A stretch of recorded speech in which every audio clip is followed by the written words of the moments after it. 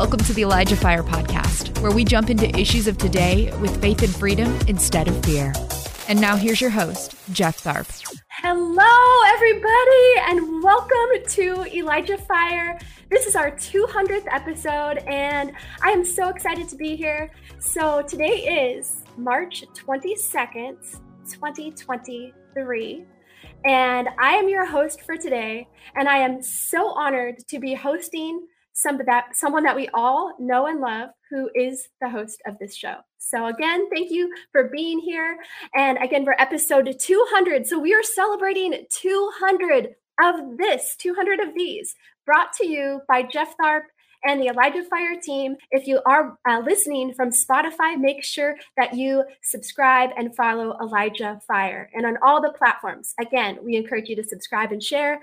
And this is brought to you and brought to us all 5 days a week because of your amazing donations. So if anyone feels to donate, there's no small amount.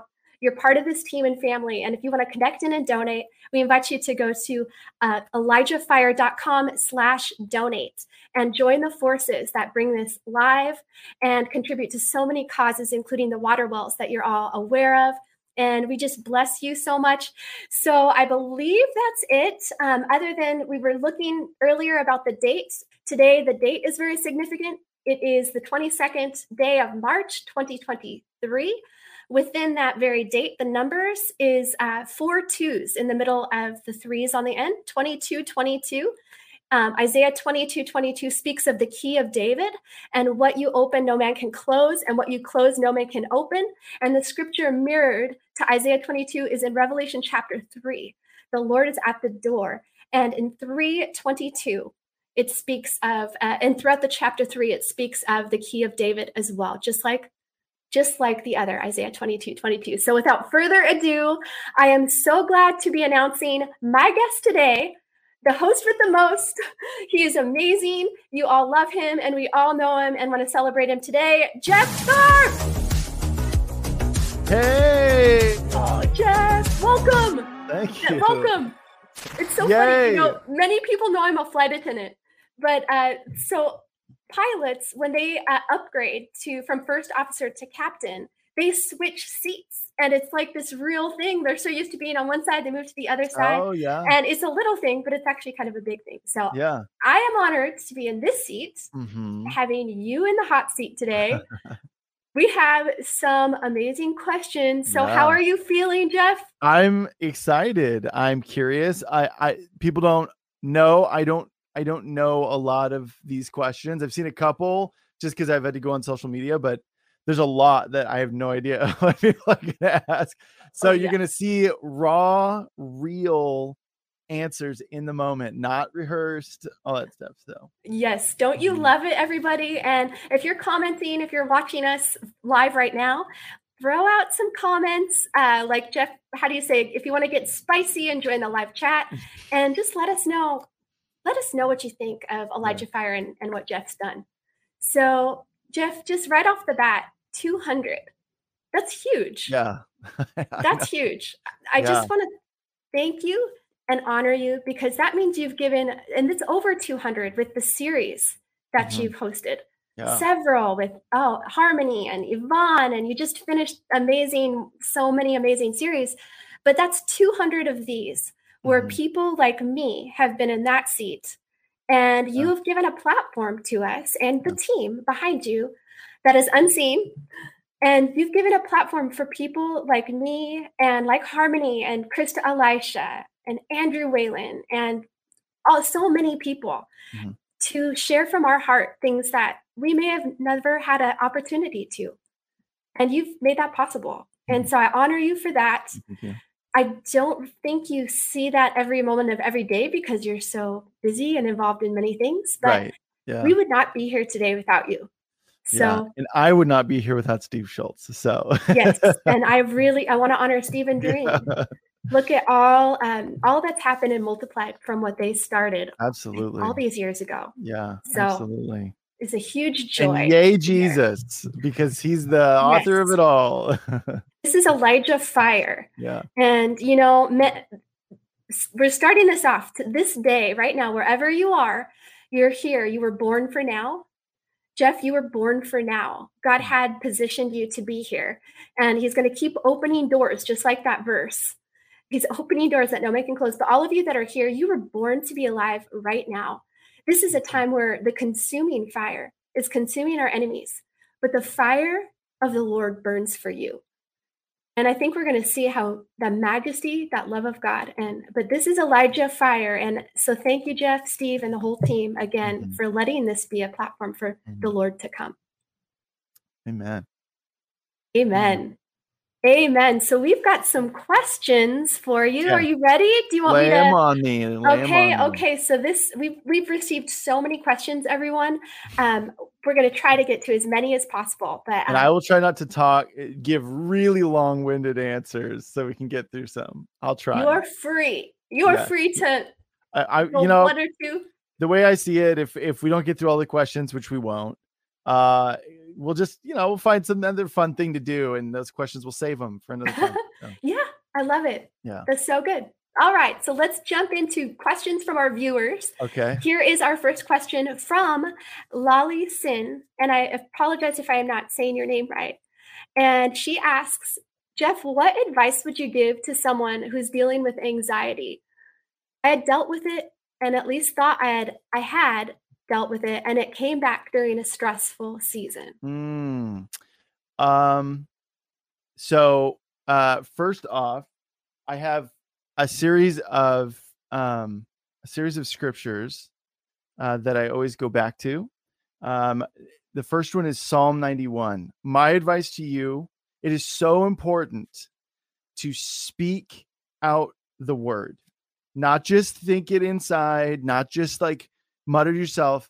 Be aggressive with it. Even if you feel like you're an absolute fraud saying it, and you feel like this mousy person as you're speaking these mighty declarations in God's word about his promises, speak them out with gusto. Give it everything you have and don't let up. The enemy is going to be relentless with you. Be relentless with him. Make him regret he did it, because the word has greater authority than anything the enemy could ever say to you. So I would say my first advice, memorize Psalm 91. I've shared that advice a lot, but when I was going through that anxiety and really just going after it, I quoted Psalm 91 probably like 8 times a day. It's just, the whole, yeah. And so that is an important thing. And also to know, there's a couple of other ones. What is it? 2 Timothy 1:7. God has not given us a spirit of fear, but of power, love, and sound mind. That's another one that when you really allow the Lord to unpack that for you, the revelation behind that, and just be like, whoa, come on now. Like, yeah, I don't have to be afraid. I actually don't have to,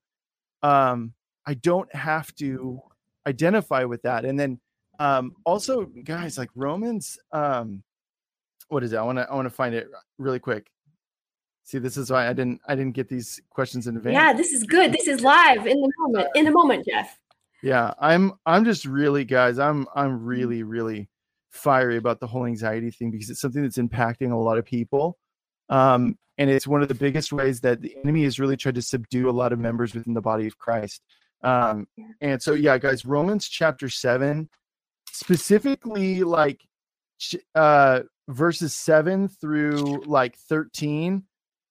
It was funny because I actually wrote a note in here that said study recently. And then I completely forgot about it. And then God like actually led me through like really unpacking that and the significance of what Jesus did on the cross. And I referenced it the other day on a show, but Romans chapter 7, guys, like realizing that the law we had sin inside and the law was outside. It was meant to purify us, but it ended up not working quite that way. Jesus came and reversed it. He wrote the law in our hearts.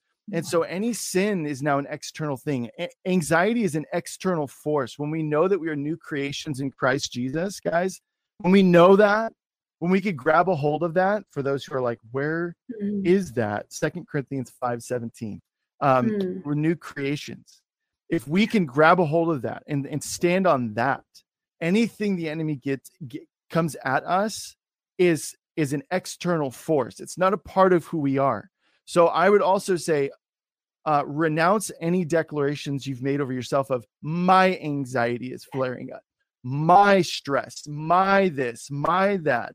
No, it's an external thing. And when you can realize like what Jesus did for us through the cross, oh my goodness, you guys, the freedom that comes from that. So my advice to you is this, because I've talked to so many people about this, you guys, and people far wiser than me.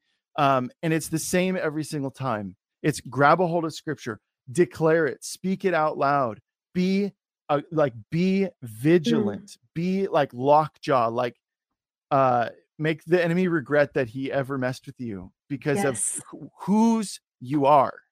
That's it. So there you go. Hopefully that helps. Powerful. Yeah, that helps. And I feel the Lord on that. Robin D. Bullock the other day was sharing a message, and he said that one day he felt so much oppression in his house that he took the Bible and began just walking through every room and declaring it. And he said it was like whoosh, like the enemy just flew out the door. Yeah. And from people that have lived in your houses previously and all kinds of stuff that accumulates over time. And it's so true. Like the enemy is real. There's real spirit of fear and anxiety. But the counter of that is the one who causes hell to tremble. That's right. And he holds you in the palm of his hand. And he also gave us this word to stand on. Yeah.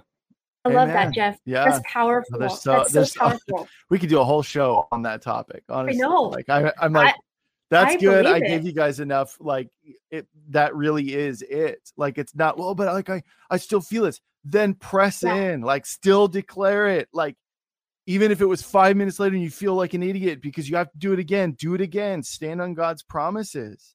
And I quote Isaiah 55:11 a lot, but I have it on my monitor. It's there because it's so important of remembering that his word goes out from his mouth and it will not return empty, but will accomplish what he desires and achieve the purpose for which he sent it.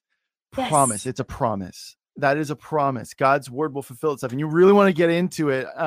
Man, it's like Jesus is the word made flesh. The word will fulfill itself. The word will fulfill the desire for which he sent it. Jesus came. He was the word made flesh. And he fulfilled the law. Boom. That's deep right there. So, yeah. Okay. Oh, yeah.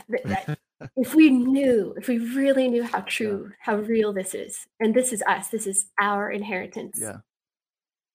Yeah. Well, that's amazing. Yeah.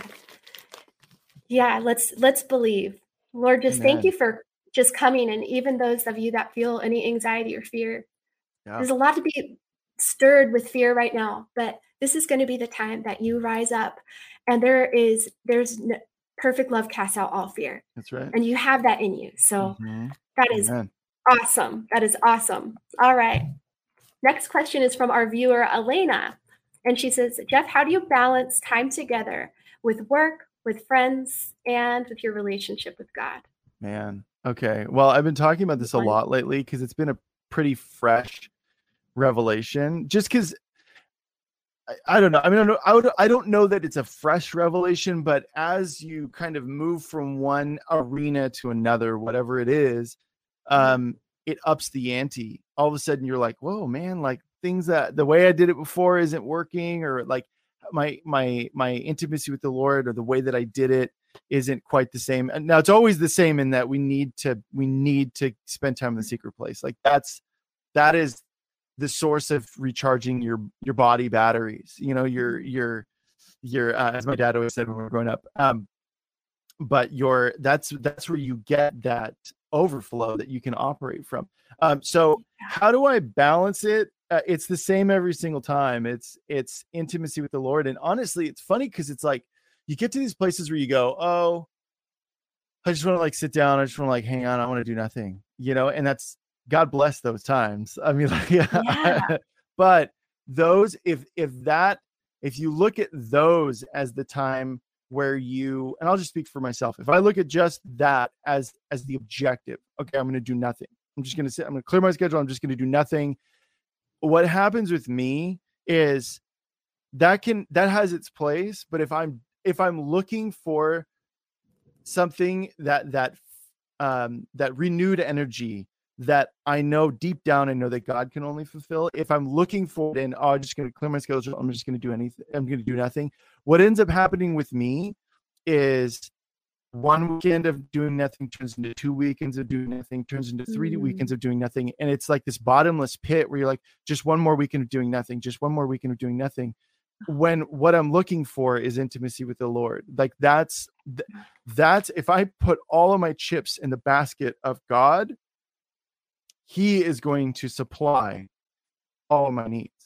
He's going to supply the energy to engage with people and to do this show and to cast vision and to pursue my own personal projects. It's not through any other means, but it's interesting how I can still fall into that trap. And then what can actually happen if I do that long enough is I start to get depressed because I'm not doing anything, and so it's like, it's just this, that's for me personally. I know there's other people that can relate to that too.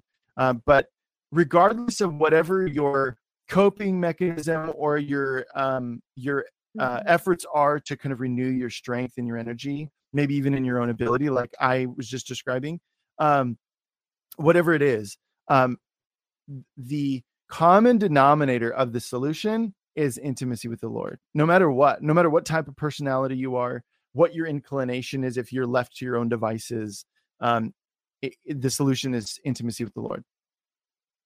Wow. It's amazing. Yeah. So good, Jeff. There's another question that goes along with that. So I might jump ahead to it. Let's see here. And it's actually, this was a question I had and for you. And, you speak of intimacy with the Lord. You speak of the presence of God as the answer. And here you just spoke of it again. And this is something common. You've heard Jeff mention this. And Jeff, what does that look like for you? Okay. Yeah, that's a great question. It can depend and it ebbs and it flows. I will tell you that. Right now, so you guys have been hearing me, and this is, me, guys, I'm transparent and authentic and, whatever. I just want people to know. And the reason why is because I want people to know,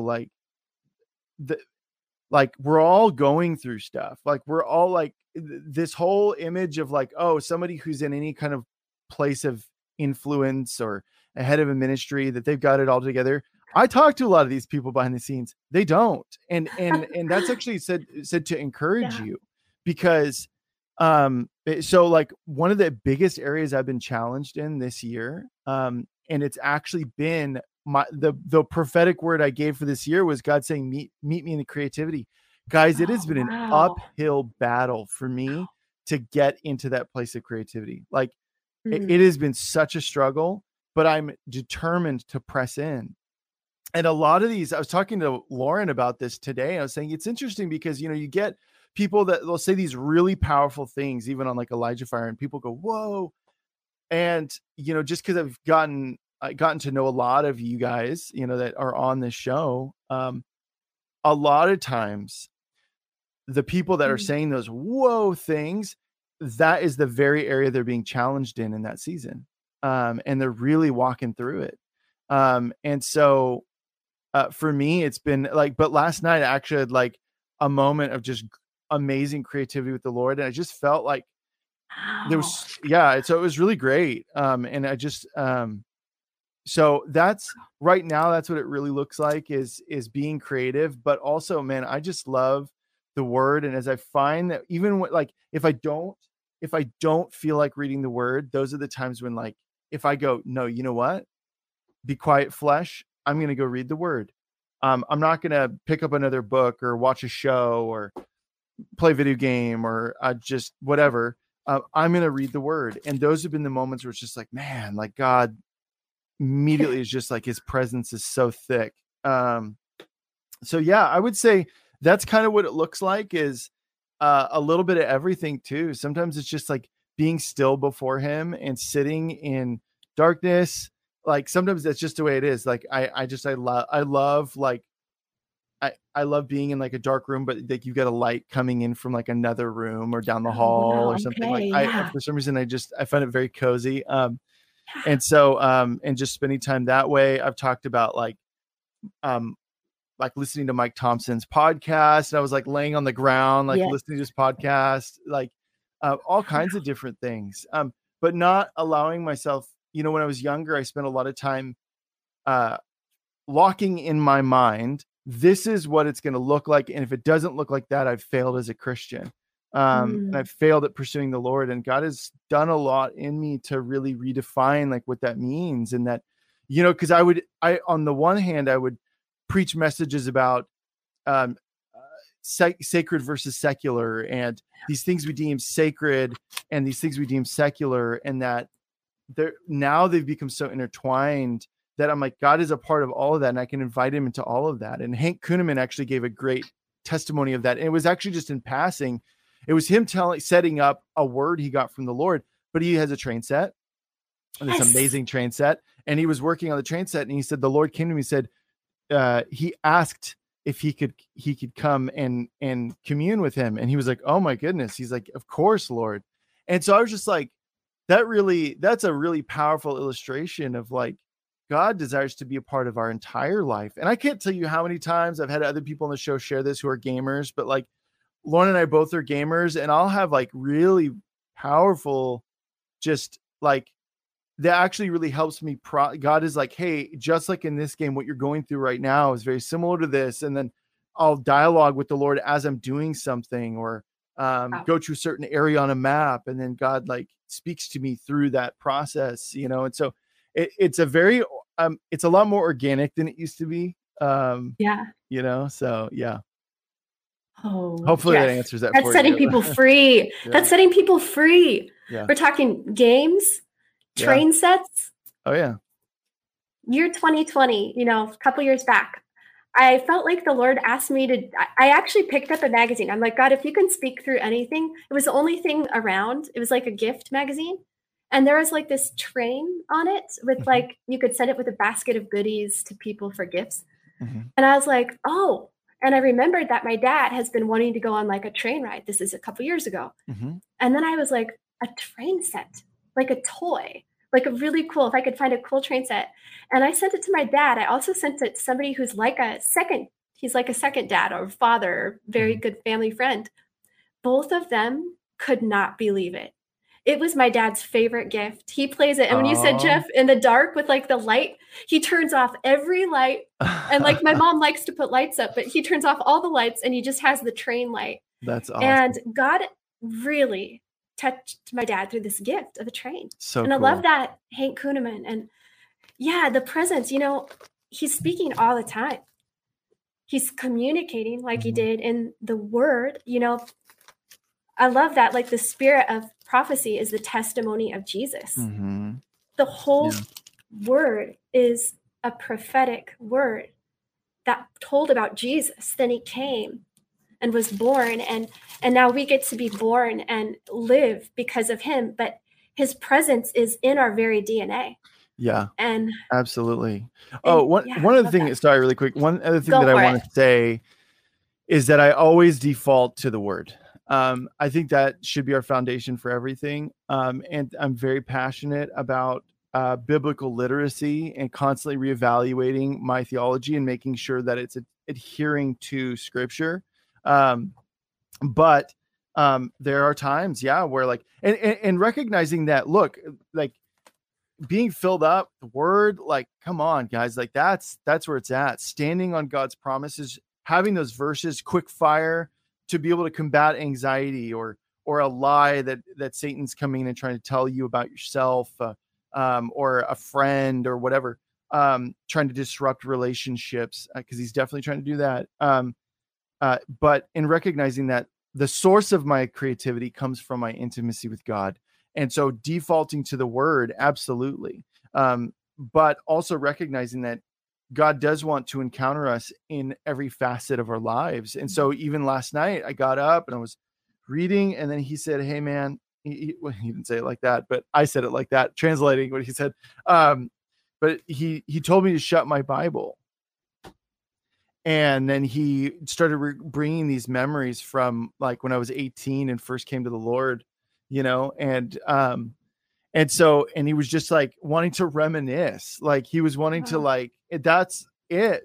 And I was like, cause at first I was like, oh God, what are you saying? Why are you bringing these up? What's the secret code behind what you're saying? And then realizing that it was just like, I just felt delight. I just felt like he was like, I loved that moment with you. And I was like, wow, like me too. Gosh, Jeff, that's so good. Yeah. That's so good. Yeah. All right. This one is from Amanda. And she says, she asks, what are your favorite Christian music artists and bands? Metal included. Okay.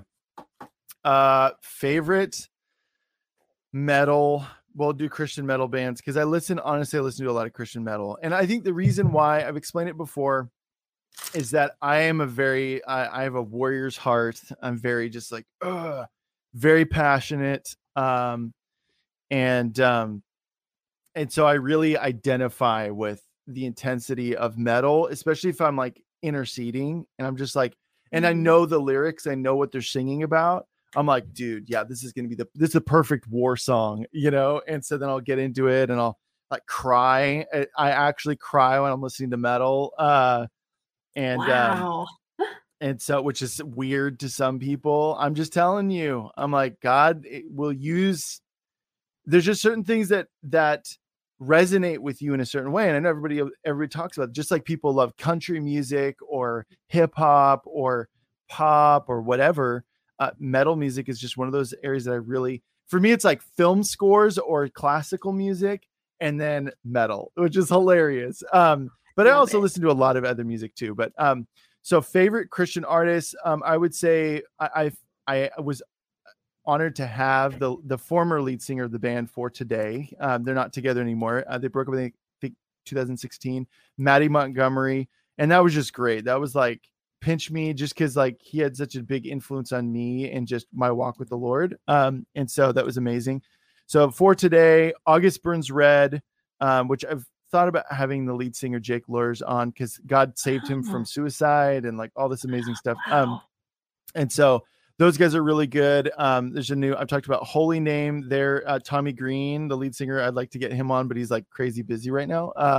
So that's not going to happen for a little bit, but Holy Name, and then his former band Sleeping Giant are really great. Yeah. And he has a powerful testimony as well of God really grabbing hold of him, because he like basically the long and short of it is he had like an affair with a woman and he knew it was wrong. Husband ended up finding out and then committed suicide out of despair. And he's like, and he was just like that complete. I mean, yeah, that's like hardcore. And so then he was like, okay, man, I gotta change what I'm doing. I gotta change my ways. This is not, because the way he saw it, he's like, his blood was on my hands. I knew what was doing was wrong, So, and I love metal because it's very innovative. I think it's one of the most free genres because you can try out so many different things. And really? So like Holy Name is like it's like a metal worship album.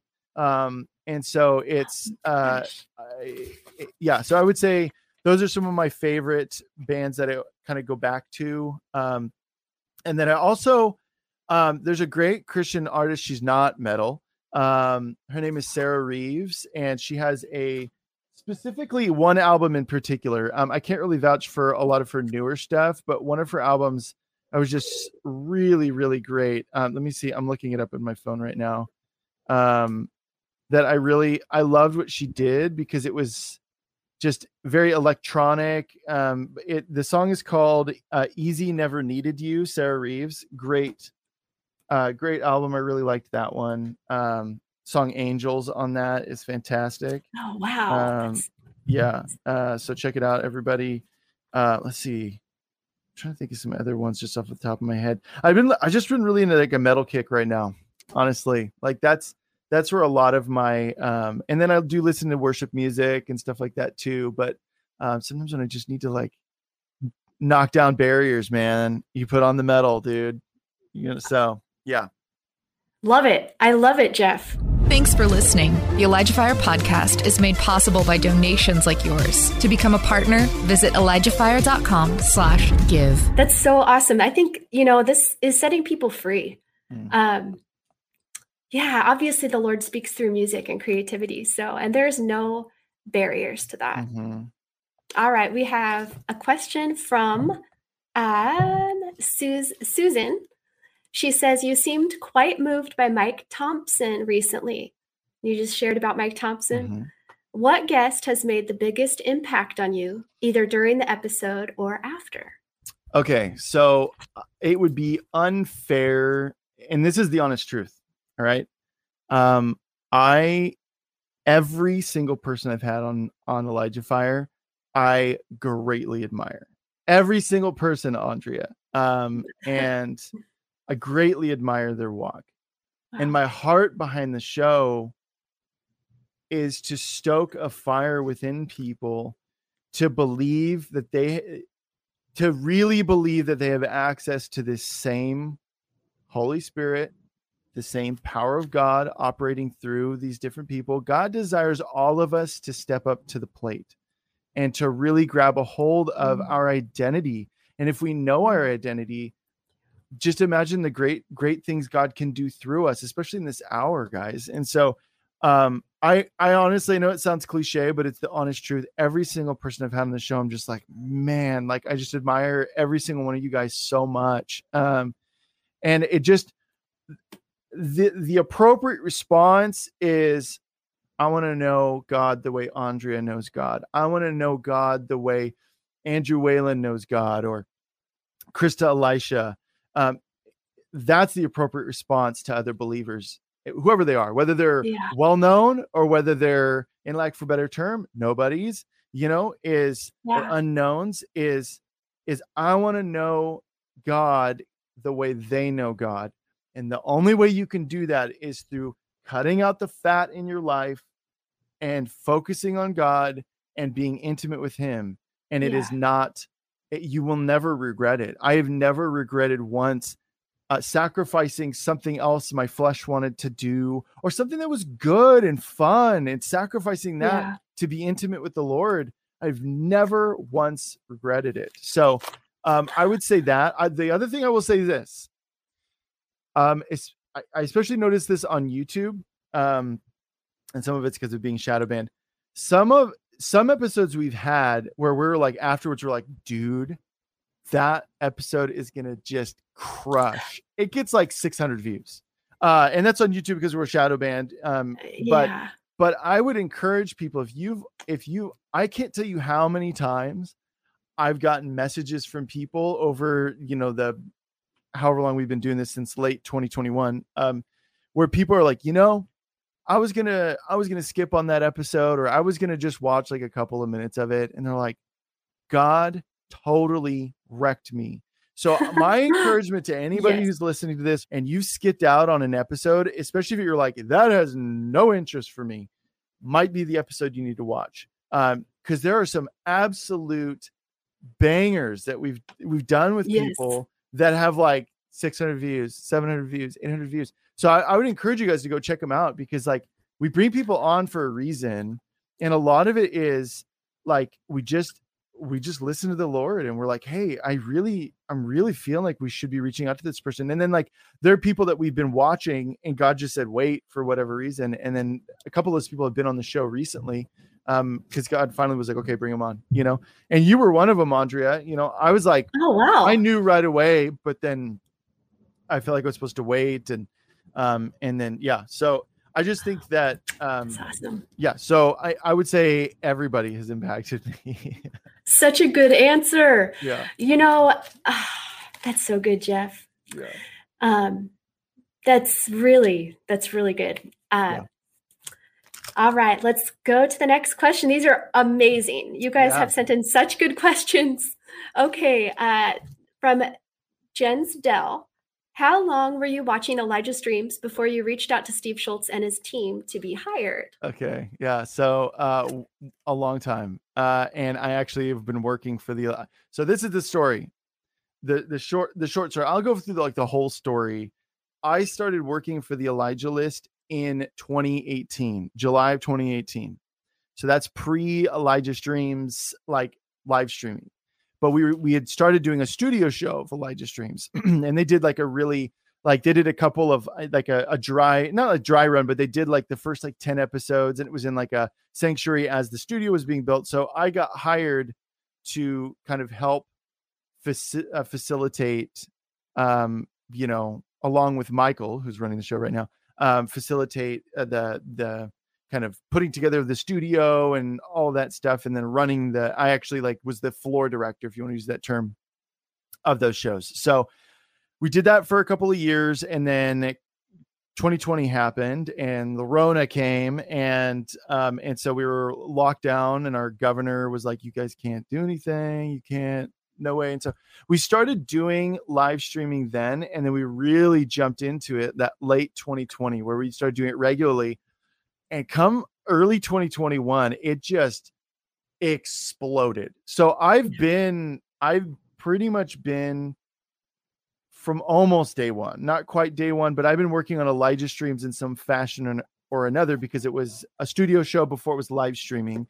And so, yeah, since pretty much day one. So I've been working for the Elijah since 2018 and working on Elijah Streams since 2018. So, and then it just, you know, one thing led to another. And then Steve asked me to sub for him on Elijah Stream, so I did that a couple of times, and then several times actually, and then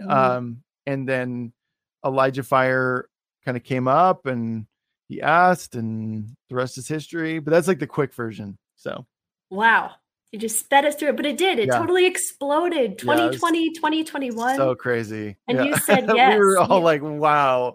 Yeah, you said yes. And you would pop on to Elijah Streams with Steve. You'd pop on when there's technical difficulties, so everybody got to see you. Yeah. And then you started subbing and filling in, and you're a great host on that show as well. You just hosted there recently. I did, with Manic. Yes, it was so good. All right, we're going to jump to a couple from guests that you've had. So some guests of ElijahFire. And right off the top, this is a great one. It's really just going to have to think about this one. So this is from Krista Elisha. Oh, Krista. Krista Elisha is amazing. So what is it like to live a double life as the host of ElijahFire by day and a brooding vigilante superhero by night? It's very difficult. And thank you for outing me. Now everybody knows. Yeah, it's you know, you just got to do it. I just got to do it. So I do in my dreams. Do you wear a cape? I wear a cape. I wear a red cape. Yes. All right? And do you have a lightsaber or sword or anything? No, I just super strong, blue suit, fly super fast, super strong. Well, great question. And yes, Jeff, you are the superhero on this show. And you and Lauren both do the superhero couple thing very well. Yeah. So I want to say something really quick about the whole superhero thing, because I've gotten some flack for it, I'll admit. God has put in people a desire to be courageous, to do feats of heroism. Like it's just something, especially within men, like we just like saving people. And so I think that's where a lot of it comes from, is just that I like to take things and strip them down into simple terms, even if it's out of the ordinary. So a superhero, for example, it's not, you know, we don't have people in costumes running around, flying around and fighting intergalactic bad guys and all that stuff. But for me, it's an easy way for me to strip down and understand certain things that are happening in my world, especially in the spirit realm. It's very easy for me to go, okay, it's like this. And you hear me do that a lot on the show, where I'll use simile, where I'm like, so it's like this. And I'll use, so for me, I'm a big fan of illustration, even if it's out of this world, even if it's, otherworldly or out of the ordinary. I'm a big fan of illustration. I think that's a really powerful way to communicate with people. And it's something that's always been it's not, I don't say it's unique to me in that it's only me, but I find that, I tend to I've always found that to be a very unique aspect of the way that God has me understand and process information. So there you go. Yeah. And it's a real battle of good and evil. Yeah. And you're the starring role in your life. Like this is how we're seen in the spirit realm. I love that, Jeff. Yeah. So true. Thank you for being a warrior example to men. A lot of men rising up now, and also to women. So there's another question that goes with that. I'm going to jump back to the viewer questions, and sort of about art, creativity, warrior.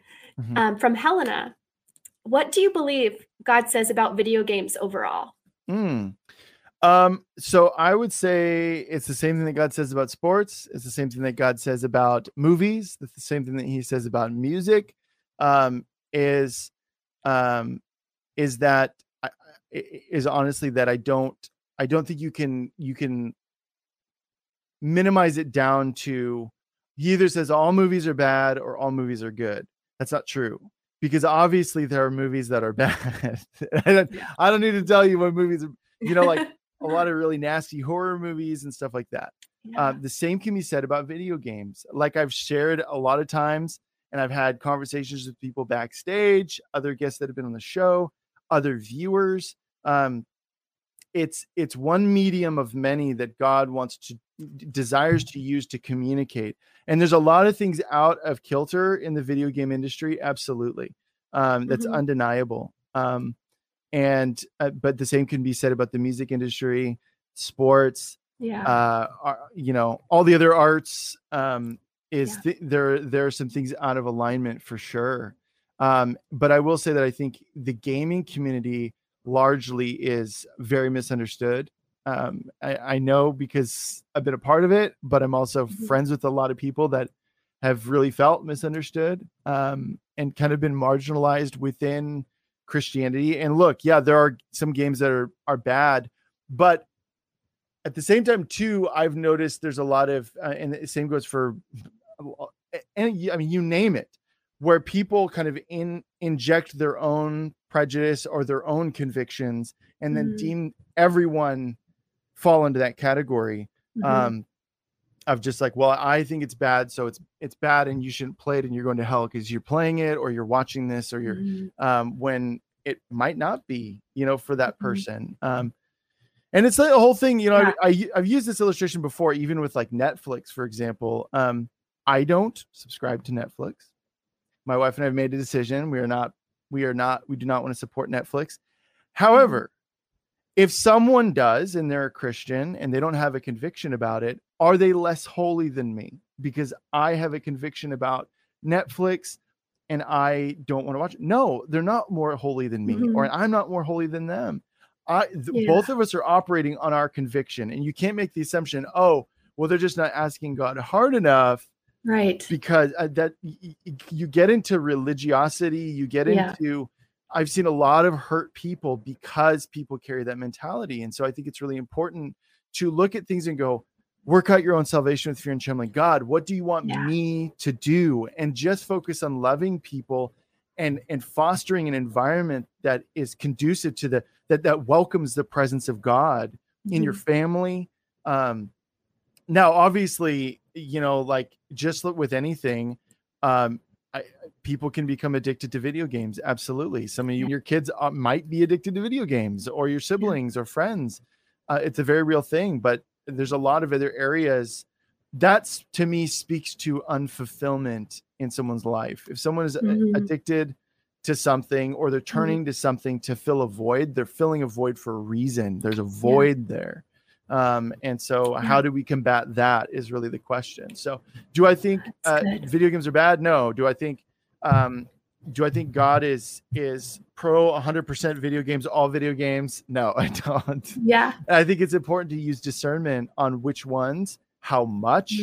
Those are questions that are I've gone through seasons where Laura and I didn't really play video games at all. And then some other seasons where we're like video gaming it up on a Saturday night, so yeah, hopefully that answers the question. But if you have more accurate questions, feel free to write and ask. So yeah, that's good, Jeff. Yeah.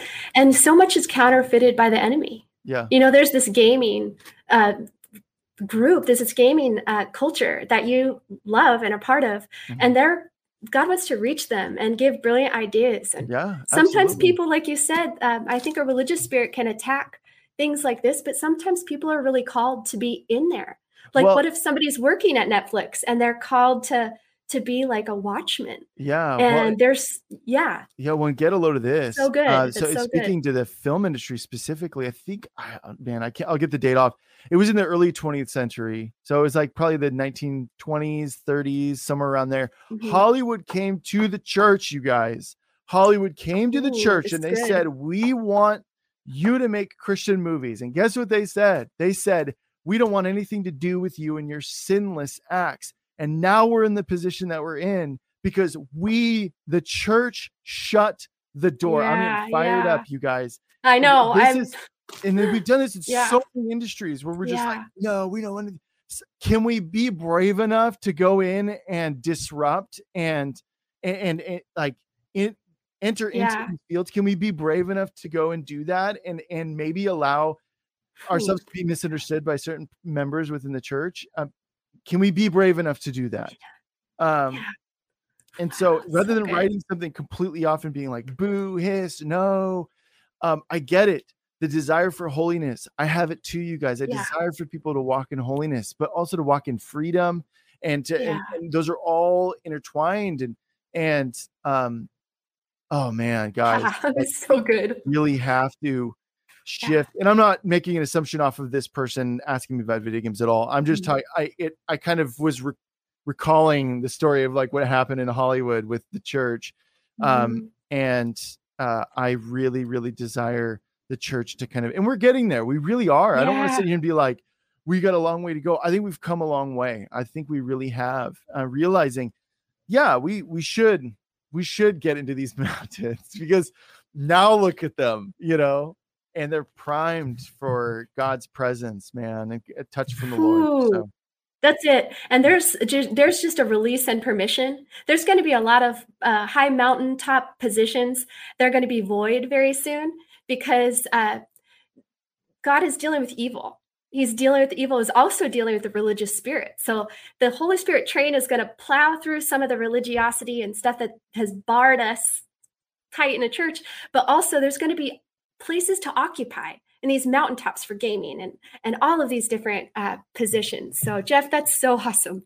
Yes. And we do need the Lord when he brings us to those places, and he will bring us. So we need him. Okay. We need him. Emphasis on need. Yes. We can cloak ourselves and everything in his presence as we go into these positions. Amen. So I have another question from one of our great guests and also part of the Elijah Streams ElijahFire team and family, Kelsey O'Malley. Miss Kelsey. Yeah. So she's right now with her new baby. Congratulations to you. And her question is, Jeff, what did you learn from doing missions? And would you recommend doing YWAM, Youth with a Mission? Oh man. First off, yes, I would absolutely recommend YWAM. What did I learn from missions? Man.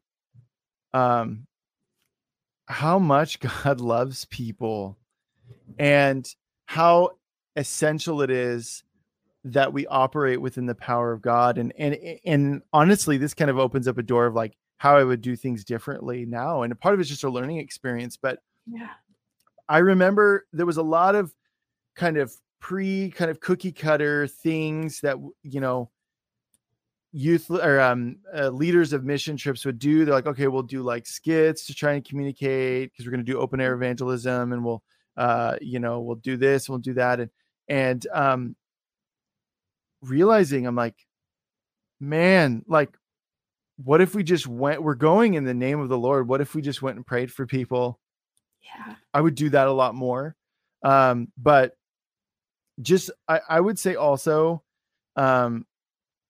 going to foreign countries where they actually don't have freedom, like we have it, and we've taken it for granted.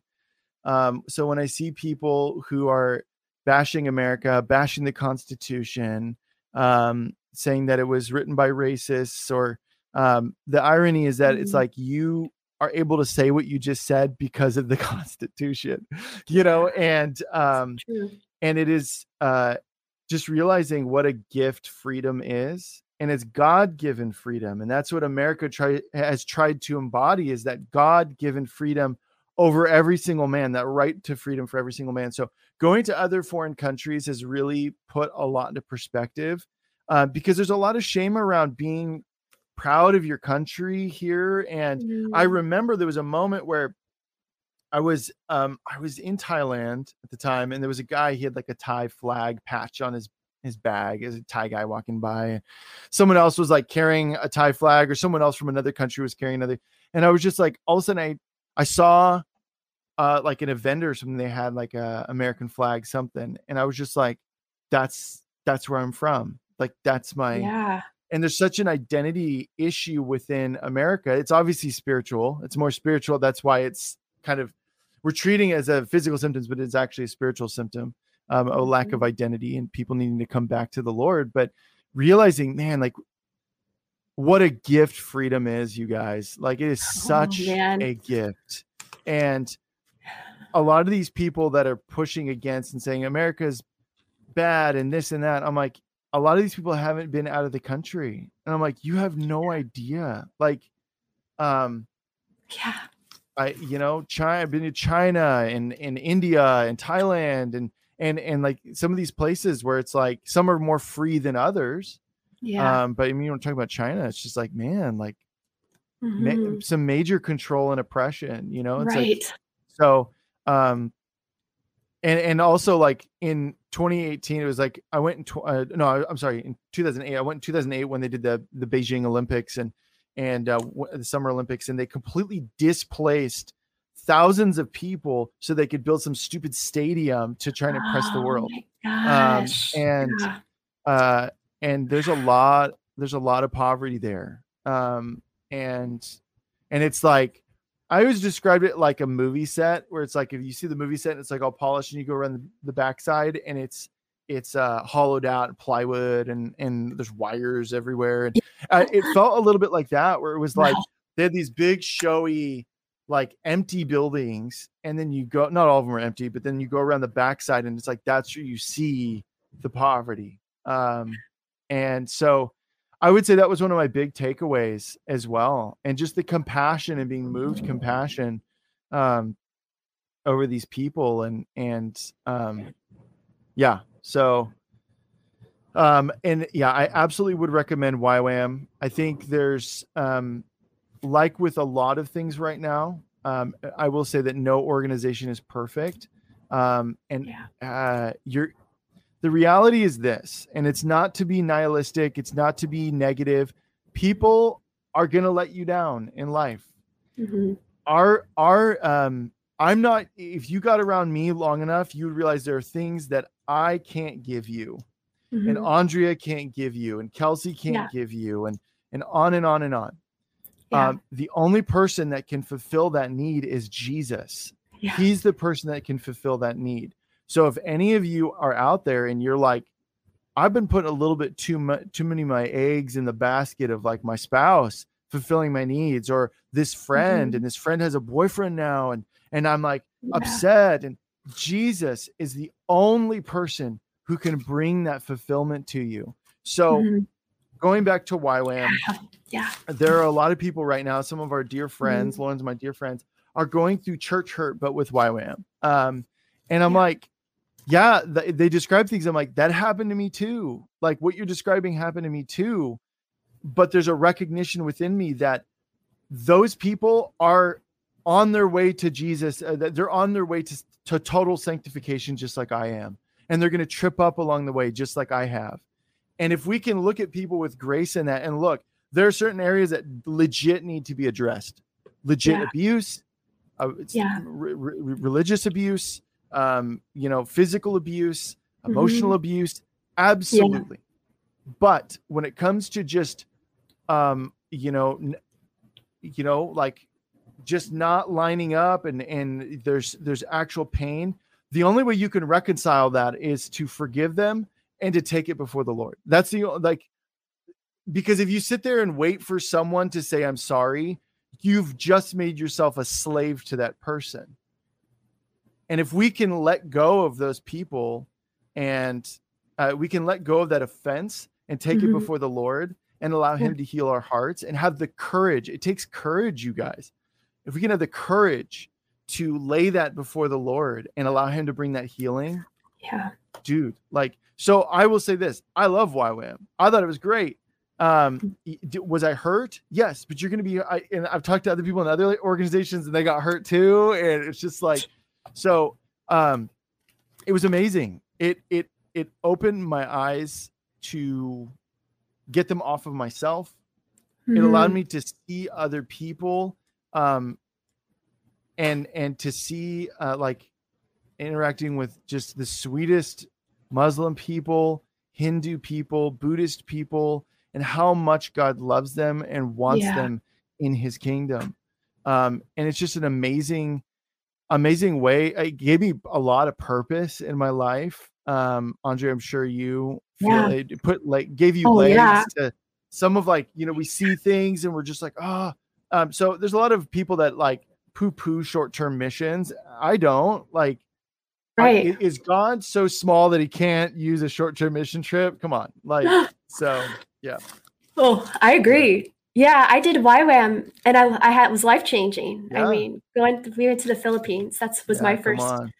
And came back. And then what did God do? I was praying about what to do. And I get a prophetic word that I'm going to be going to the nations, but didn't realize I actually became a flight attendant. That was still fulfilling the prophetic word. So there's so you have been going to the you'll nations. Know, everybody listening, you'll know when God puts something on your heart to do it. And guess what? It might be a YWAM experience in the mountaintop business or role that you're called to as well. So I think it's just good to not limit God. But yeah, my YWAM experience was really pivotal. Yeah, it was amazing. It really was. It was so great. So yeah. Good. All right. I actually have, like, really quick. I'm just remembering it. No, keep going, Jeff. I remember my first venture into YWAM, because I was in YWAM for 4 years. I remember we were in Thailand and we were in a refugee camp, and in Thailand, they're Burmese refugees. So there was Myanmar, formerly Burma. So that's why I said Burmese refugees. And they were the Karen people group, and many of them were Christians, and they were the victims of genocide. And the military took over in Burma. They took over, and I think it was either like the king or queen or someone. The military took over, and they basically said, they're like, I am the leader of Burma, and they said, what's Burma? This is Myanmar, and they changed it, and then they started doing ethnic cleansing, as they called it, and they zeroed in on the Karen people group, and so they fled, and so a lot of them are living in these different refugee camps along the border of Myanmar and Thailand, and so we stayed in them, and they got, it wasn't the safest place, because they would there was I think like a month before, the military had ambushed that very camp in the middle of the night, and I was like, oh, we're like in it. And I remember we were leaving, and there was this guy that kind of hung out with us. And what happens too is they're allowed kind of one free pass by the Thai government, where they go, you can come into our society, but if you make a mistake, and you get a felony or whatever, or there's certain stipulations, they basically have to stay in this refugee camp for the rest of their life. So it's like, oh my gosh, kind of prison sort of, but like, they can't leave. And I remember this guy was talking to us, he was hanging out with us. And I remember we're driving away, and he yells out, don't forget me. And I don't know that anybody else heard it but me. And I just like, it was like one of those things just like burned into my spirit, into my mind, whatever. And I have never forgotten him to this day, and just remembering kind of everything I talked about. So yeah. Wow. That person is out there. I know. Wow. Yeah. Well, we're remembering that voice right now. Wow. Yeah. Well, here's another question from our ElijahFire frequent guest.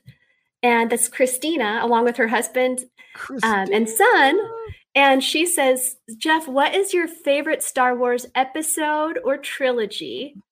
And what correlations do you see between the Star Wars story and the Lord. Help ElijahFire continue to make an impact around the world. All donations go toward making ElijahFire and the ElijahFire podcast possible. Visit ElijahFire.com/give and become a partner today. Oh, wow. That is a big question. That's a big question. I know. I loved it, though. So. I am an original trilogy guy.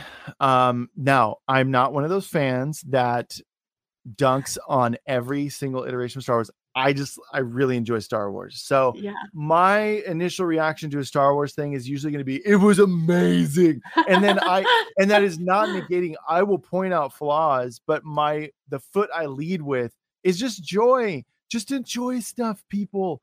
This is my chance to talk to all of those fellow Star Wars fans out there who have been big naysayers. And look, if something didn't do it for you, great, whatever. But to ruin it for everybody else, come on. So yeah, I default to being an original trilogy guy. I just love the story of Luke Skywalker and also the story of Darth Vader, and the redemption of that. I get pretty emotional with redemption stories. That's why I love like A Christmas Carol with Ebenezer Scrooge, Darth Vader, and just that you're never too far gone. That, he did horrible things. Darth Vader did horrible things, and yet he was still able to come back to the light side. And isn't that Jesus, you guys? Yes. No one is too far gone. Like no one is. Just I love. That's no why I love. Is. I love the story of Darth Vader. Obviously, he was a bad dude, but he gets redeemed in the end, and he does the right thing, and he saves his son. Because that's the thing too, is if you look at it from like a family perspective, right? You've got fathers and sons. You've got this, you've got relationships. You've got family, and if we're not careful, we can pass things down to our children. And so sometimes it's like, rather than seeing his line fall victim to the same power of the dark side as Luke's getting like shocked by the Emperor, and he realizes, no, I can end this. I can stop this. Yeah. And so he picks the Emperor up and he yeets him down down in the Death Star, and big explosions. And so I also love, at its core, is the story of light versus dark. And that dark, and George Lucas is he was very adamant about this, that the dark side is not good. The dark side is bad. And, there's been a lot of kind of 21st century gobbledygook that's kind of infiltrated into Star Wars a little bit, to where they're starting to be like, well, we need to tell human stories about the dark side. I'm like, guys, you're missing the point. Right. Do that in a book or something. Like, don't make them out of, in the TVs and shows, or the movies and shows. But yeah, I love the battle between good and evil. That it's not everybody looks the same, but they're all aligned to the same cause. And I love that. I just find it very inspiring. And also I'm a huge space battle fan. So yeah, as a little kid, like, loved space battles. So any of them, Rogue One specifically has like I'm going to nerd out for a second. Star Wars fans don't know what I'm talking about, but the Battle of Endor space battle is legit. Okay. It's like the penultimate because of high stakes, but the battle at the end of Rogue One, the Battle of Scarif, is on par for me with that one, because the stakes are insanely high and it's just epic. And you've got X-Wings flying everywhere. You've got, oh man, I get like goosebumps when I see the space battles in Star Wars. So yeah. Oh, I love it, Jeff. Oh my goodness, these are so good. This is freeing people. I know it is, and I could see a show on your love of film and Star Wars. Maybe a series. Who knows? All right, one from somebody you know very well, Lauren, your wife. Oh, wow. Yes, she has a question for you, and this question is, since you're talking about some of your childhood and love of this. As a kid, did you have a superhero alter ego? If so, what was your name and superpower? Oh my gosh. Thank you, Lauren. Yes, I did. What? Oh man. Okay. You got to tell us. All right. So it's really dorky. But so I was little, and my brother had this like mask, and it was like this black mask with like this red lightning bolt. And so I put it on, and because I was a big Batman fan as well as a kid, Batman the animated series. Woo! And Woo-hoo! and so I had all like my gadgets laid out, and then my little brother came in, and then Lauren, you made me tell everybody.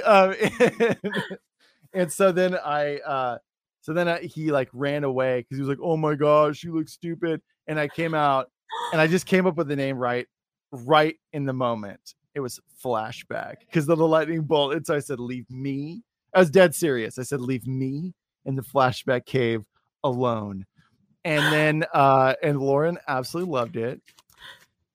And then I ended up like making like a comic at it because I liked drawing as a kid. So I made a comic of Flashback, and I had like, he was like, because I was grew up in Oregon, so it was like Portland was like the most metropolitan place that I knew.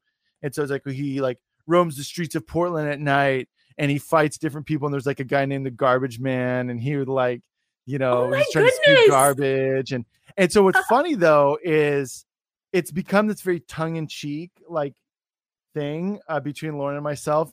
And I actually like have like tons of notes in my phone, like to just make this really tongue-in-cheek, ridiculous. And actually my first birthday with Lauren, with us being married, so this is 2011, December of 2011, she made me a comic of Flashback. Oh my goodness. Yeah. This is amazing. Are you people loving this? Yeah. Jeff. So let me actually, I didn't know she was going to ask this. So let me see if I can get her to bring it. I'll show you guys. So Flashback. Yeah. Flashback. This is so cool. Okay. So can we do a few more questions, Jeff? Do you have I know. Oh yeah, we got time. Yeah. Don't worry about it. Good. Yeah.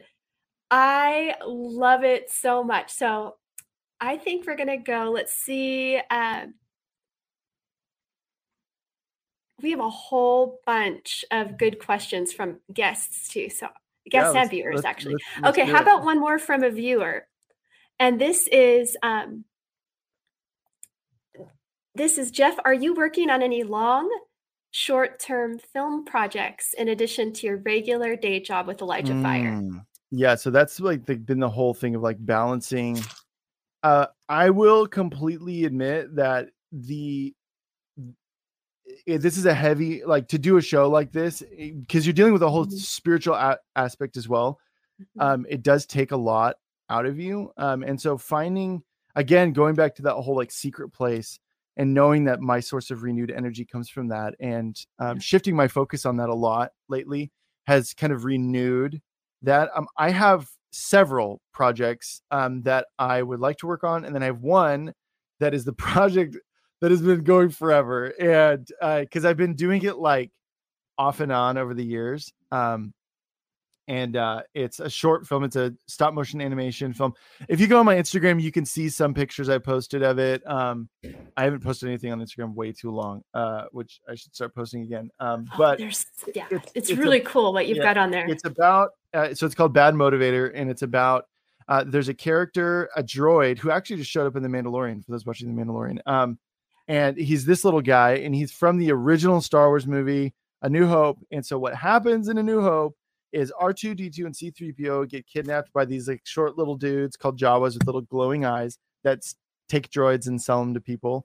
And so R2-D2 and C-3PO crash land on the planet, and then they get sold to Luke Skywalker's family. And that's how, the story kind of continues. But originally it's C-3PO and this guy, R5-D4. And so they're going, and R2-D2 is left behind, and they're going their way. And then boom, he just, all this smoke pours from his head, this explosion, all this smoke pours from his head. And then Luke Skywalker goes, this R2 unit has a bad motivator. And so then C-3PO is like, yo, get R2-D2. And then he's like, okay, hey, what about this one? And they take him. And then the Jawas take R5-D4, they pack him back up on their little vehicle, and they drive away. My story picks up right after that. So it's based off of a ridiculous concept that I won't give away, Well, I will say this. Back in the 90s, this version of this guy, even as a kid, I thought it was ridiculous because it like his whole body split open and he had like all these like giant guns and stuff. I was like, this isn't in the movie. Like he doesn't do anything. And so then I had an idea based off of that. And then I came up with the short film. So I've been working on it. Stop motion animation takes a long time. And honestly, I don't default to it. So I'm not like, it definitely is costly for me, but the end result is always really cool. So I'm really making a push this year because I actually have like some really cool ideas that Lauren actually wants to do with me. And so she's like, you need to hurry up and do the bad motivator so that we can do it. So Wow. yeah, some really, really cool stuff based off. Some of it is based off of visions I've had. Some of it's based off of dreams I've had. And then just the gift of imagination. And so I'm really excited to just experiment with that stuff. I don't want to talk about it too much because I want to keep my mind Copyright. focused on, No. that oh, too. Nice. Jeff, this is awesome. Oh my gosh. Are you all loving this side of Jeff that we don't get to hear about really ever? Right on end of that question, Daniel, another one of our viewers, he says, Jeff, what is your opinion of R2-D2 and the important role he played in Star Wars? Do you think they would have been able to do what they did if they didn't have R2-D2? Absolutely not. R2-D2 is always coming in clutch.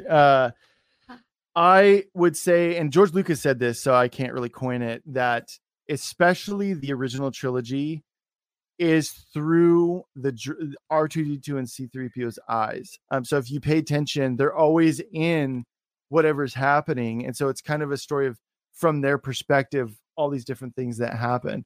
So I would say absolutely R2-D2, especially.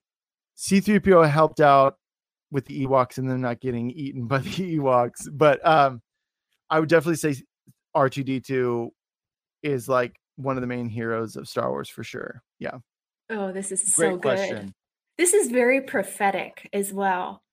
You know, I just feel like there's people being really encouraged, even getting creative ideas, and will continue to.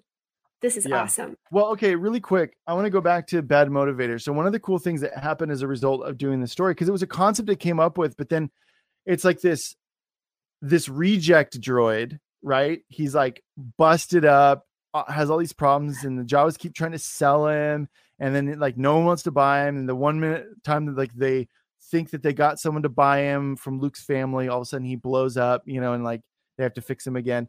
And there's something that happens in my short film, and I really realized, I was like, wow, like his moment to shine happens within my short film. And so I was just like thinking a lot about the timing of the Lord, and how we can't be so focused on, okay, well, I need to see success in my 20s. And if I don't see it by mid 20s, late 20s, I have failed, which is just not true. And you can get a vision from the Lord and you can sit on it for like 2 decades, 3 decades, 4 decades, and then God can fulfill it. That doesn't mean all those other times were a waste. And so we need to shift our focus on what we think success means. Because especially when we're holding on a promise, we're standing on a promise from the Lord, to stand on that promise and trust that God is going to fulfill it, and that we just need to walk through the doors that we need to walk through.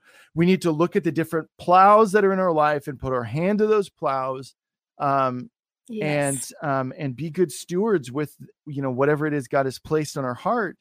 But that time will come. And so all of that came through making this short film. And I was just like, see, this is why I love simile. This is why I love allegory and illustration, because you can take it just like I did and apply it to the things of the Spirit. And that's why I love, the stuff I create doesn't always have like, okay, and then here's Jesus, and I think those are important stories.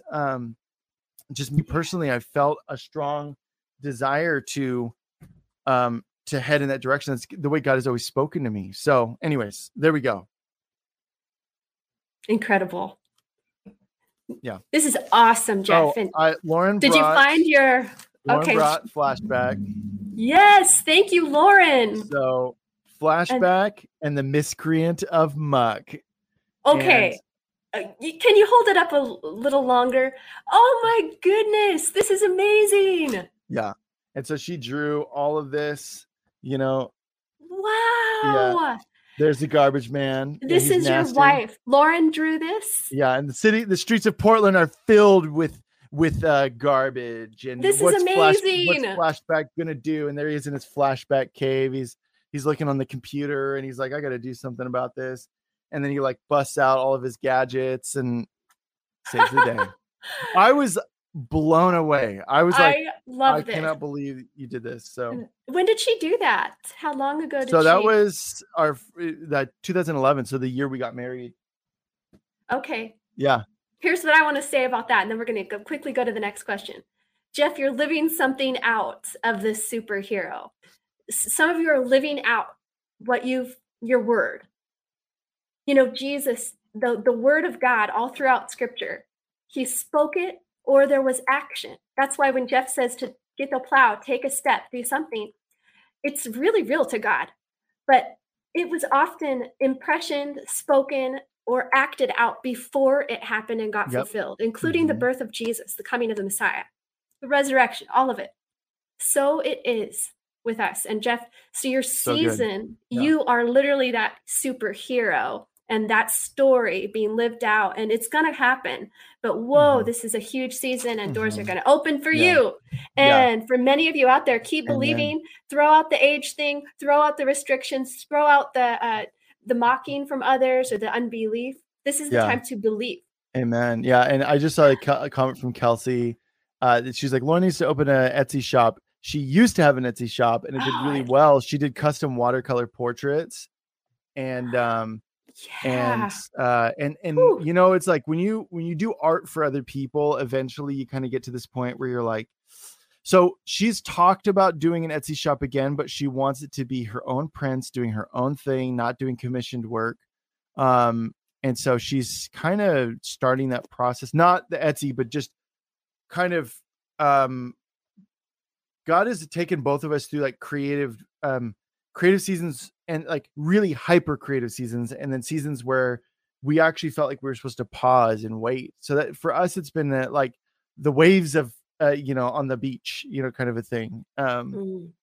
So yeah, maybe she'll open another Etsy shop. It'll be like prints and stuff, but she does some really cool stuff and she does so many different types of styles. And yeah, she's really talented. Yeah. I'm telling you, you two this is a story. You're living the story and you are that finished product already. It's inside of you. Amen.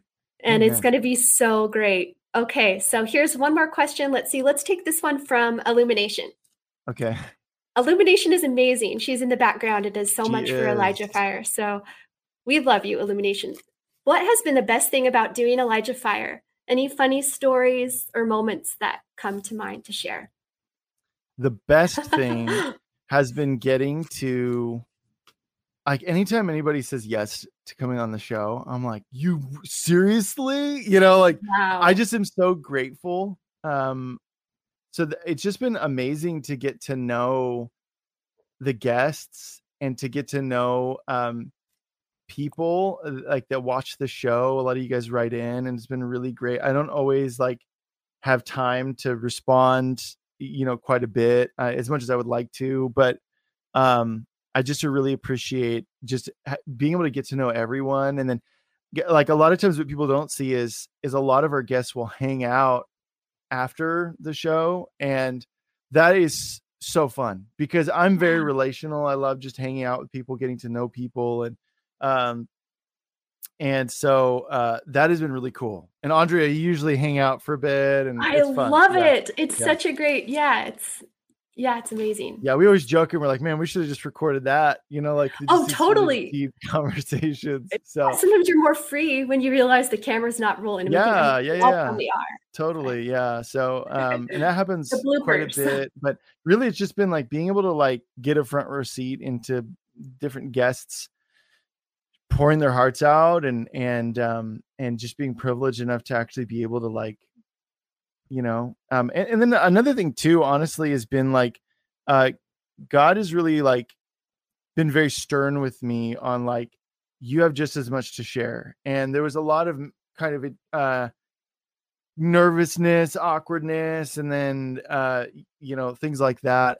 But really realizing that the approach God desired from the show was very give and take, very back and forth. Mm-hmm. And that's been something we've gotten a lot of praise for, which has been really cool. Just to know that, okay, because you're kind of taking a gamble, some of that stuff. And but it's just like being able to have a platform to even release the things that God has been stirring in my heart for years. Like I said to people, it was like an 8-year quiet season, where I felt very kind of tucked away, and felt, especially towards the end, felt like a starting horse where I was just like, oh, let's go, and so that's been nice to have an outlet. But I would say that's secondary to getting to know the guests, and then also to and earn their trust, and then get to know the viewers as well. That's been really, really cool. So funny stories. I mean, I don't know if there's one that like comes to mind, Illumination. I just every now and then slip, because it's relaxed. Like yesterday I was talking about Victoria's book about purity and access to puberty, and I was like, whoa. I watched it. That was a great episode, though. Yeah, and funny. Yeah, so stuff like that happens. That's always amusing. I'm sure everybody else finds it amusing. So good to laugh. Yeah, that's what makes this show. I mean, you have the coffee fiasco. Yeah, that wasn't funny. That was horrible. I don't think I know about this. I had a big thing of coffee, and I think Abby Duplaga was going to be on, and she was having issues, so we had to delay the show a couple of minutes, and I'm like running all over the place, and my coffee right here, it was like really out, like close to me, and I was moving around, and I reached over to grab my mouse, and I just karate chopped this giant mug of coffee, and literally it went, everywhere, guys. Like, oh no! Right before we're supposed to go live, everywhere, man. And so that was like, did you get burnt by it, or no? Fortunately, no. But it was just like, oh man, it was everywhere. I just found some more coffee drops on the carpet here, so I had to scrub them out, and that was like months ago. So yeah, that was not fun. But Laura Illumination said she died laughing. Well, I'm glad somebody was laughing. I was like sweaty, and yeah, it was just not great. It'll be a great scene in your book someday. There you go. I love it. There you go. Oh, that's good. Okay, how about one from your sister, Jen? Okay. Oh. Who was your favorite Power Ranger and why? My favorite Power Ranger was Tommy, the Green Ranger / White Ranger. I had always had this thing with like leaders in like different groups. If it's the Ninja Turtles, it was Leonardo. If it was Power Rangers, it was the Green Ranger / White Ranger.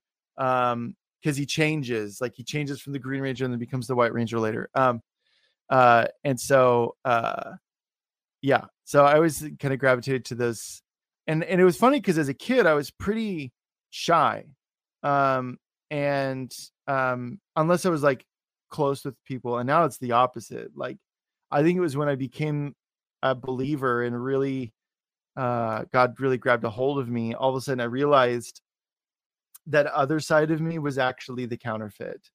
That shy side of me was actually the counterfeit, because there was a lot of I faced a lot of rejection, and just felt rejection from people and didn't feel like I belonged. And that was another reason why I really like gravitated towards like Spider-Man when I was like a teenager, like middle school and into high school actually. And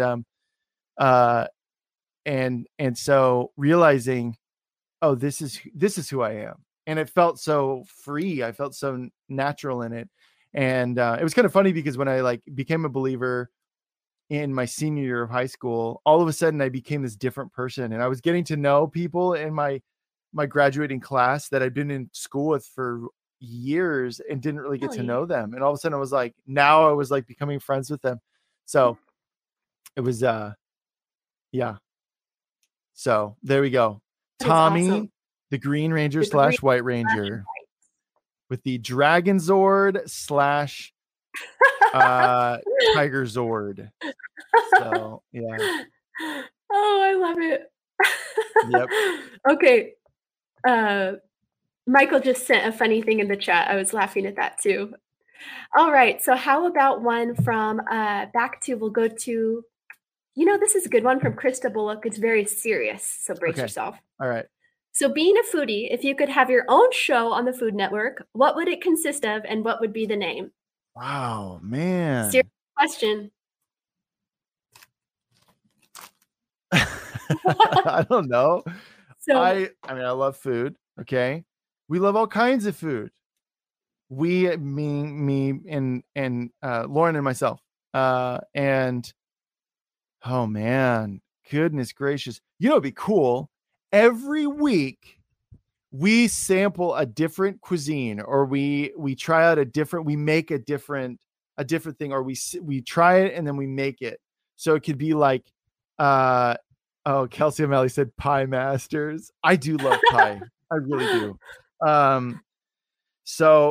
Yeah, but then you could do like different things, but then also you could just do a show about pies where you just make different kinds of pies. Ooh, I would get awesome. Chunky's McGee if I did that though. Oh my goodness. Yeah. I love it. Do you know what you'd call it? Maybe that's a good, Kelsey's got a good idea there. Pie Masters. I don't know what it would call it. Like, ooh, what if you just like had a dial and you spun it like, because I instantly thought of like Russian roulette, where you like spin it, and it would like every week we spin it and we go, oh, it's Thai food this week, and then we go and we make Thai food and we talk about ingredients and we do it, and then it's Southern food. That's great. There we go. I love it. Like, I don't know what it'd be called.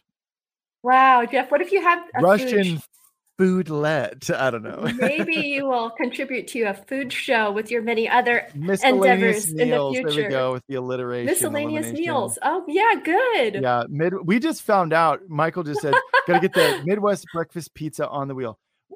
Us West Coasters, we just found out about Casey's breakfast pizza in the Midwest, apparently. And we're like, breakfast pizza? Dude.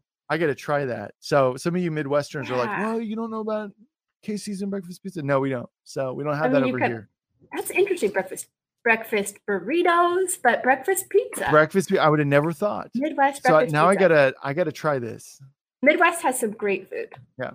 Anyone out there from the Midwest? All right. Yeah. How about back down to another one of the ElijahFire team, Mariah.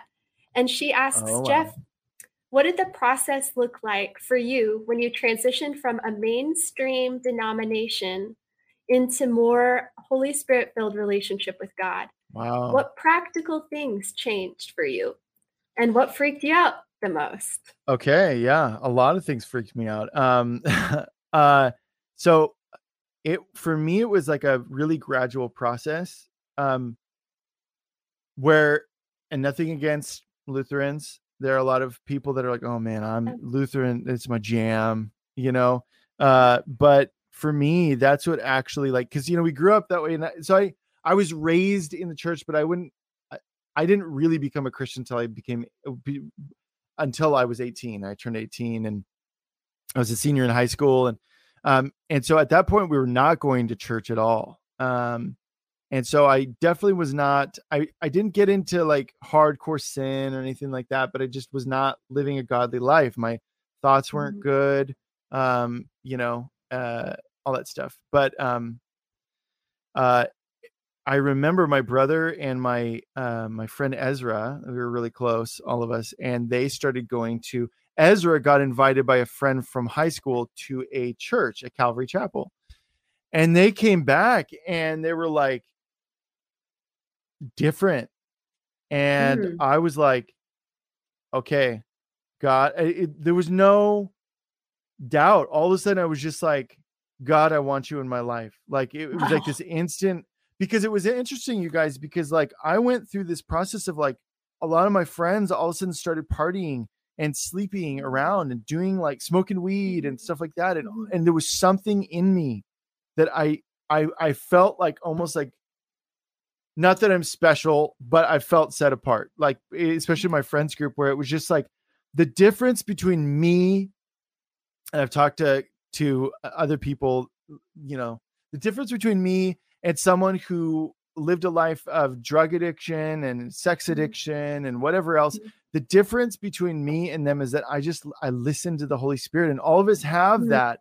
All of us have God being like, don't do it, don't do it, don't do it, you know? Like what you're hearing? Help us continue to make ElijahFire and the ElijahFire podcast possible. To get behind this ministry, visit ElijahFire.com/give. Now, back to the show. And I listened to to that conviction, and all of a sudden it was just like, boom, like on a dime, turned the other direction from the path that I was ultimately headed. And so, yeah, it was just like, so it was like a process of that. And then I was at Calvary Chapel, / another non-denominational. I just wanted church. Like, I wanted to be with Jesus all the time. Really? So I went to 2 different youth groups and 2 different churches. Wow. And then finally I got involved with Calvary Chapel. I became a youth leader. I did that. Then I went into YWAM, and in YWAM, it's a bit of a melting pot, right? You've got a lot of different denominations. And so I was very like, I mean, cause in Calvary Chapel, they weren't really like pro gifts. They didn't really necessarily like condemn them, but it was like, everything was like, yeah, that's not the real thing or whatever. And so I used to make fun of the charismatic. I used to make fun of, it was the butt of a joke, and I thought that being slain in the Spirit was fake. And I've shared this on the show before, but I remember I was in YWAM. I went to YWAM, and this dude, Kip Gaines, God bless him, he came on, and very charismatic, and was just like, would just break out into speaking in tongues. And at that time, I really began pressing in hard to the Lord. Like, he would before I got into YWAM, he'd wake me up in the middle of the night. And I was just so hungry for the word. It's funny because he's doing that again to me right now.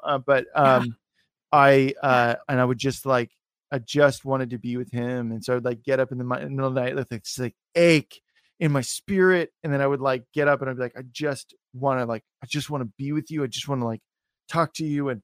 And so I was already in that process when I got into YWAM. And then all of a sudden it was like tongues. I was like, what really happened first was Kip Gaines, he was praying for people and they're getting slain in the Spirit. And I was like, oh, like immediately, like I was like, where's the door? and then I was like, okay, God, you know that my heart's desire is to be with you. And you know how I feel about this, but if this is a way that you want to communicate with me and encounter me, I just want that. That's what I want. So I surrender my discomfort, my fleshly desire to run. And then it just, from there, it was just like, I got slain in the Spirit. The guy was like, who walked up to me, and he was probably like 2 feet away. He was sticking his hand out, and I started falling over, and he grabs me. He's like, no, I'm not done with you yet. And he pulls me back up, and he's like praying for me. And then I remember just being like, it's real. It's absolutely real. And then that kind of segued into me pursuing speaking in tongues. And that was really cool. I just remember I would sit in there were a bunch of like spare dorm rooms on the base. And so I would sit in there at night. I don't know for how long. I would just sit on the edge of this bed, my Bible, a journal, and I would just be like, Lord, like, I want to speak in tongues. And so I would open my mouth in faith, and I would just leave it open. And then slowly but surely, as I'd just be, praying to the Lord and whatever, I would start to feel my mouth take shape. Like, it would start to form things, but I wasn't making any noise, but it's like I could feel my mouth wanting to form certain sounds. And so then I remember there was this girl who had anxiety. Interestingly, she was struggling from anxiety. She was one of my fellow students, and we all prayed for her, and they're like, everybody, let's pray for her. And then I remember I put my hand on it. All of a sudden it was just like, boom. And I started speaking in tongues, and I stopped because I was like, whoa, I just got it. And then from that point on, it was like, and so for me, it's been a gradual process of just like being carted around to these different denominations, different groups of friends. And then coming here, it just made sense. It was just like, there was a part of me that was like, okay, this is like hardcore, God, but I've had so many encounters with you. I was always the weird one that people were like, I remember there was this, I was going to date this girl, not Lauren, this, someone else. And it was funny because her roommate was a girl that I dated a couple years prior. And I didn't know that, but she was like, just to let you know, Jeff thinks he can see demons, and like she Oh was my saying, yeah, all this goodness. stuff. And I was like, well, I can, but I haven't seen a demon in a while, which is great. It's turning more into angels, which is great. Yes. That's what I wanted. But at the time there was some stuff in our home happening that was pretty dark. And so I physically saw demons with my eyes. And yeah, it was I will admit I was afraid, like the first time I saw one, because I was a pretty young Christian. I was like, just this fear, just like came over me. And it's that's all they have. Like, that's it. Like they're not, like, I remember there was this one time, there was this is kind of actually a funny story. So this is to depict, have you guys ever woken up and you just felt kind of like, slimed, like you just feel in a funk? Yes. God, I actually had an encounter where I saw the source of that. So I was laying in bed, and all of a sudden I saw in the spirit where I was like, it was almost like my eyes were open, but I was laying down and I saw this demon, and it was probably like 3 or 4 feet tall. It was like kind of oily, shiny, oily. And it was like this ball with these like spindly legs and spindly arms. And he had this vat of black tar on his back. And he kind of plods in, and he like literally comes through the door. He comes down the hall, and I go, out in the name of Jesus. And he literally just, no hesitation, just turns around and walks back the way it came. And I was like, and I realized, I was like, that's the slimy, like the icky feeling when you wake up. Like, it's just this dumb little thing that has to submit to the name of Jesus. It's this dumb little thing that comes in and dumps it on you. Its job is to come in and dump it on you and then walk away. It is this dumb little thing that you literally could like punt away. And it has to submit to the name of Jesus. So I thought it was really interesting. I was like, wow, like, yeah. So yeah. So I hopefully that answers Mariah's question. I think, definitely all of the standard things that make people uncomfortable. I remember I used to be so nervous if I met somebody who was prophetic. I'm like, they're going to call me out, or they're going to, and now I'm like, dude, what do you got? What do you got? I love it. Maybe they have a word for me. Yeah. So. Oh, Jeff, that's so good. Wow. Is everybody loving this out there? Jeff, this is so, so good. Yeah. Wow. Okay. So we are pretty well into this, but do you want to do like one or two more questions? Yeah, we can do a couple more. Couple more, so and then it's so fun. I mean, I'm loving it because we can do a couple more. We certainly, Jeff, don't get to hear from you like this, and here you have all this treasure inside. Man, talk about sowing by you being the host of this show, and I don't want to say promoting, but really giving voice to so many people to tell what's in their spirit, their heart, to tell their story. And you've been like, tell it, give it, and you'll jump in and make it work. But you've sown that into so many people like me that you're going to have so many opportunities to do your storytelling, film. That's going to just blow wide open for you. It only has to, because that's the law and how it happens. And again, I mean, the example was set to me by Steve. I mean, that's what he did with the Elijah list. Yes. So it's just kind of carrying that forward, but in, a me way, I guess, because it's like God does allow us, like he does want us to engage. There are specific things he can tell you, and sometimes he'll be like, and then have fun spicing it up, so that's what I've done. So and thank you so much, Jeff and Steve. And wow, it's gonna catch on a good fire and keep going, keep spreading. All right, this one, Jeff, you've mentioned you had ideas about reaching out to Twitch and the gaming community more. Can you share what any of those are yet, or are they still a work in progress? I will say there are things that we want to do, but I don't know that they're, I don't know how we would do them. So honestly, I'm all ears, guys. I'm just going to be completely blunt and honest. If you guys have ideas, feel free to write us. Because Twitch is one of those that we don't want to let go of, but we're also kind of like every idea we come up with, we're like, I don't know that it's going to fly with the higher ups. I don't know that we could really sell this. And I get it, so I don't really want to go into the details of what we thought of, but, there's a couple of things that we thought of doing as exclusive Twitch things. But we don't want to alienate our audience, just to engage with one specific avenue. So I don't know, guys, if you got ideas, let us know. All right. And I'll just leave it at that. Yes, I love it. Yeah. Shout out to everybody watching from Twitch as well. Yeah. We love you guys. All right. So, and how about a question from, this is a fun one. Eve, what is your favorite vacation spot or your most memorable vacation? Oh, man. Okay. Man. Well, we always go to, we don't always, we used to go to, there's a couple. All right. For the first year, so every year my in-laws all go to Leavenworth, Washington. And they've gone every year. And then this year was last December was the first year that we went with them. And it was so fun. It was like Christmas land. Yes. And it was like snow everywhere. And like everything looked like Christmas. It was this cozy German town. I got to eat yummy food. It was really, really, really fun. So that was great. It's just like picturesque. And so, yeah, that was a lot of fun. Just being in the Christmas spirit and, super fun. And then we always, in the past, we've gone to Sun River, which is just outside of Bend, fun. Oregon. And I've gone there ever since I was a kid. But we used to go there with my sister and brother-in-law, but they moved to Ohio. So that was really fun. I really like doing that. And because like the high desert is just beautiful and there's all kinds of really cool things in Bend and around that area.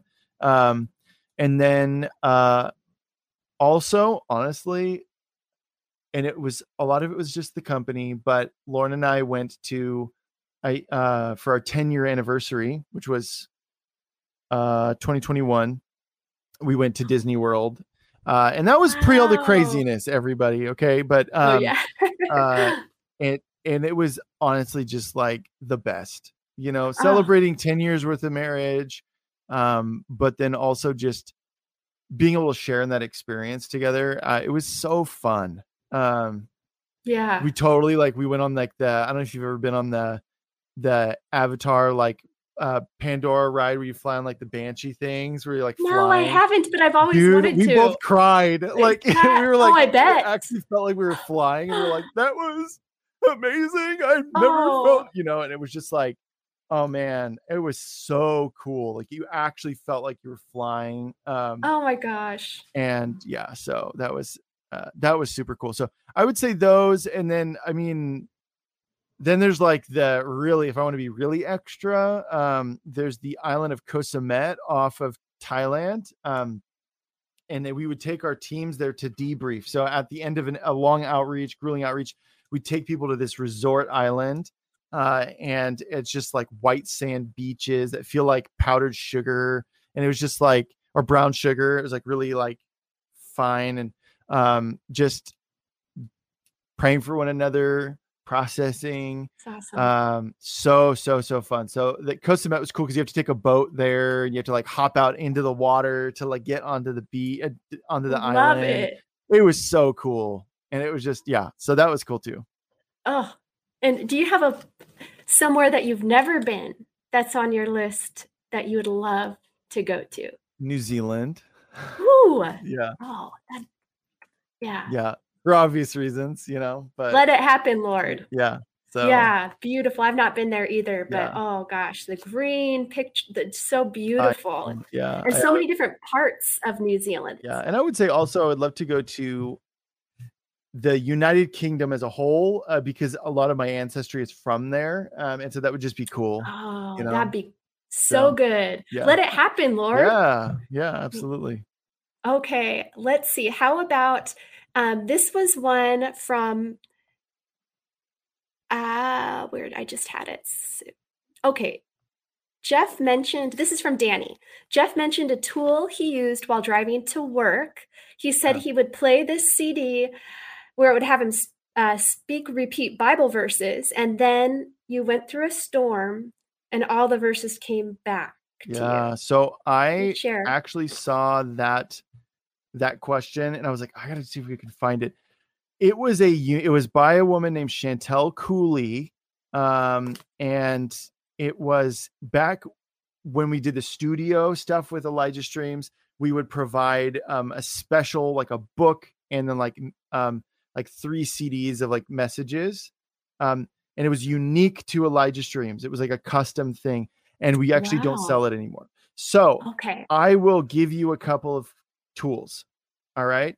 The first one, going back to what I said at the beginning, Psalm 91. That was one of those, like that was the first scripture on the actual thing. And then so Psalm 91, I believe it's, let me look it up really quick.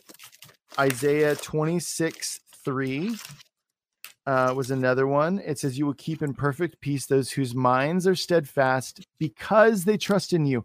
And that word steadfast means to lean upon. So so that's Psalm 91, Isaiah 26:3, and then I'm just going to give you a couple other scriptures to just stand on, because they'll bring breakthrough. Romans 8 verses 14 through 16, 2 Corinthians chapter 5 verse 17, John 8:36, 8:36, and then a couple more scriptures. I have the mind of Christ. 1 Corinthians 2:16. I have the helmet of salvation to protect my mind. Ephesians 6:17. My weapons of warfare are not of this world. On the contrary, they have divine power to demolish strongholds. 2 Corinthians 10, verse 4. I am the righteousness of God in Christ. 2 Corinthians 5:21. And then a bonus. This one's a real good one. This is the strategic position, you guys. Ephesians 2:6, which says, and God raised us up with Christ and seated us with him in heavenly realms in Christ Jesus. That's our strategic position that we operate from. So if you need to rewind this and get those scriptures down, the person's asking, take all those scriptures, memorize them, or at least put them in a place where you can grab a hold of them really quick and just boom. If they're on your monitor, on your bathroom mirror, if they're in a journal, if they're, whatever. So hopefully that helps you. That is awesome. Yeah.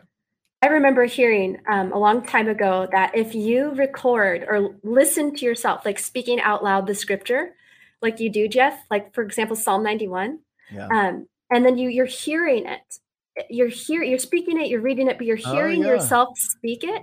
So I started to use my voice recorder on my phone, and literally I'll play and put my headphones in, and I'll listen to myself saying Psalm 91. And it's like, it's you, but it's obviously the Lord speaking through it. Yeah, that's a really good idea. There's something that engages when we speak it, and then when we hear ourselves speak it. That's a really good idea. Graham Cook actually is the one that I remember him sharing about that. Oh, nice. Cool. Okay. So, all right, let's do one more. One more question. Yeah. All right. This will be from, how about,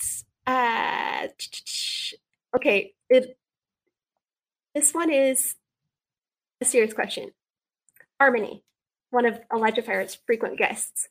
Why is Star Wars better than Star Trek? I need a deep theological answer.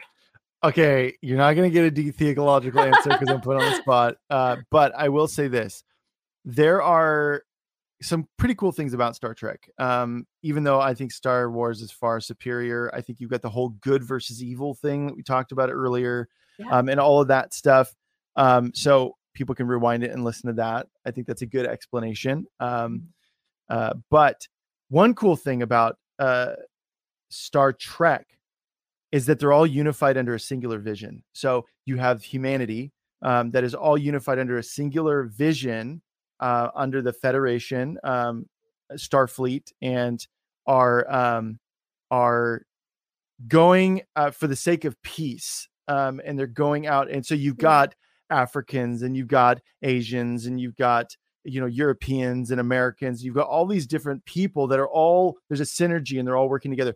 take out any parallels with one world, whatever. Like, that's not the point I'm trying to make.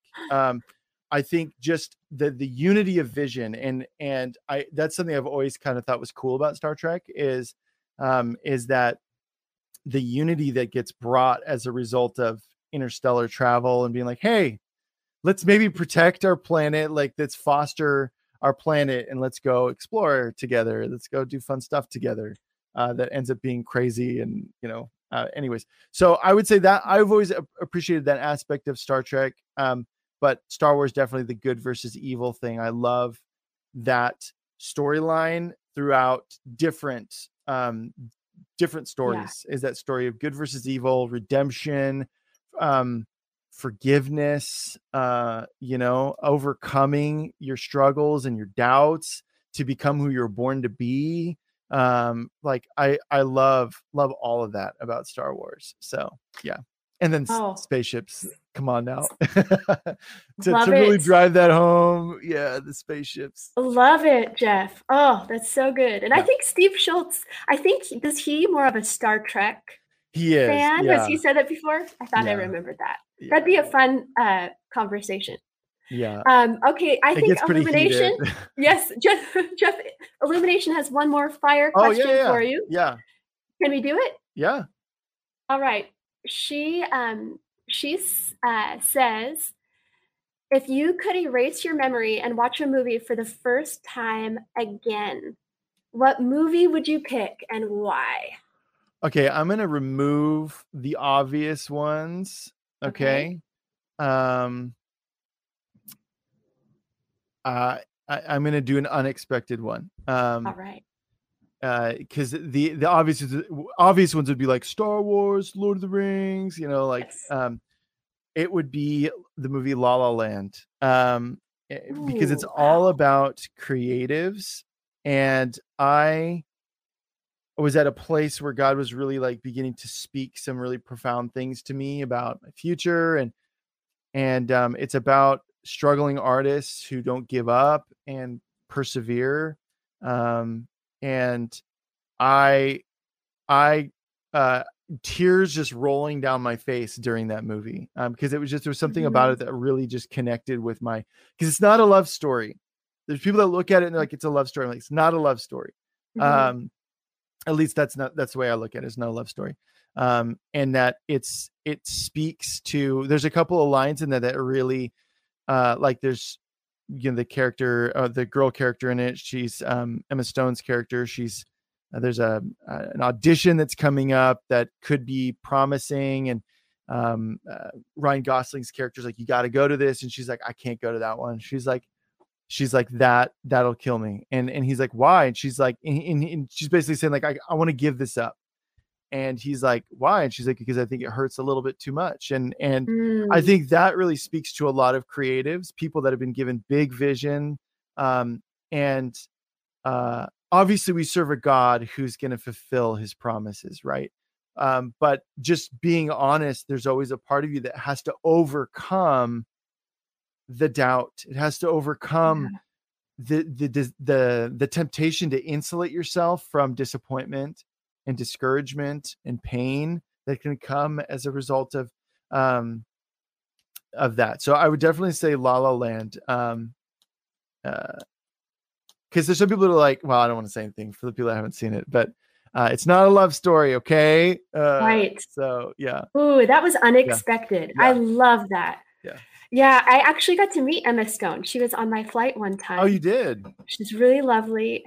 Yeah, and that movie, I think by the whole even theme and so much that has been spoken in this conversation, Jeff, it's like even there's this thing of timing, and something that's inside of you that, I don't know, there's just this thing where God puts something inside of you. He speaks a word. You sort of, I don't want to say die to it, but in a way you kind of do. So when you get a big dream, and then you almost live it out. Yeah. You almost live the story out, and then God brings it through you. So yeah. And my big message though, and I'm really believing this is like one of my life messages that has become very clear within the last year. And you've heard me say this a lot on the show. You've heard me say it a lot today, is because there's a lot of stuff that was ingrained in me. You got to grind, you got to, you got to hustle, you got to do all these different things to make it, and you got to do this, and and I'm like, all of that is true, sure, but the thing that matters most above all is intimacy with the Lord. It doesn't matter if you grind and you push hard and you kick down doors and you get 100 miles that way. If you left God back where you kicked that door down, it wasn't worth it. And so that I'm very passionate about this especially amongst creatives. I'm like, we can do nothing. We need to shift as creatives, as believers who are creatives. We need to shift how we look at this, because God is the author of creativity. We are the ultimate creative expression, us humanity, and God creating us.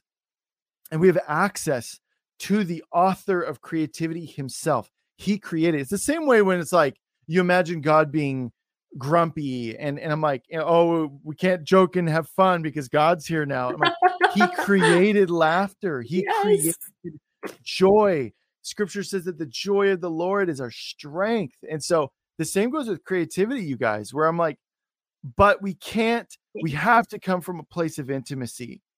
Yeah. Invest the hours to learn skills and learn how to do things better. But none of it is as important as intimacy with the Lord and staying full. That is the most important thing, because I've seen so many of my friends get into the industry or try to, and they get chewed up and spat out, or they're unrecognizable anymore. And they've compromised in so many different ways. It's not worth it. Do not divorce yourself from the author of the vision, the author of the desire that God put in your heart. Do not divorce yourself from him, because it's not worth it. It's not worth it. So there we go. Wow.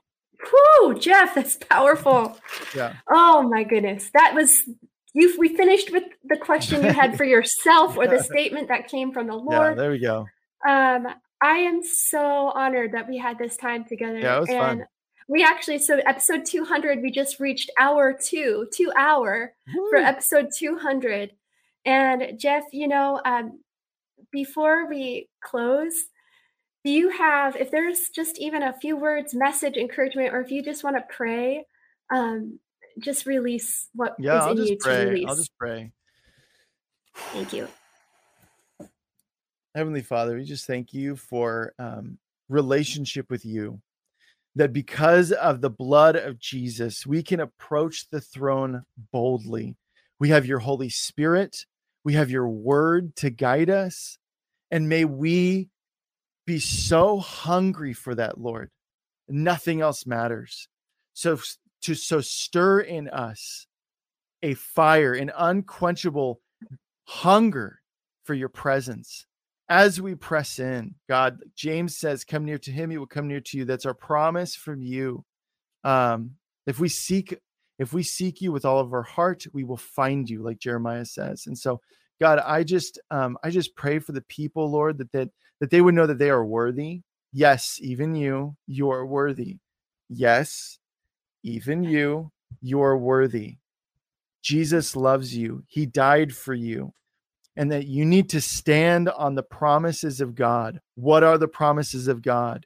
May you have a fire within you to press into Scripture for yourself and dig into those things and to declare those things and to stand on those promises, because they are for you, just like they're for me, just like they're for Andrea and anyone else that you admire in the spirit and in Christianity, friends, family members.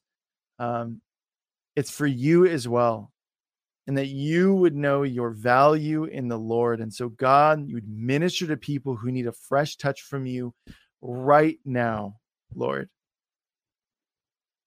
Right now.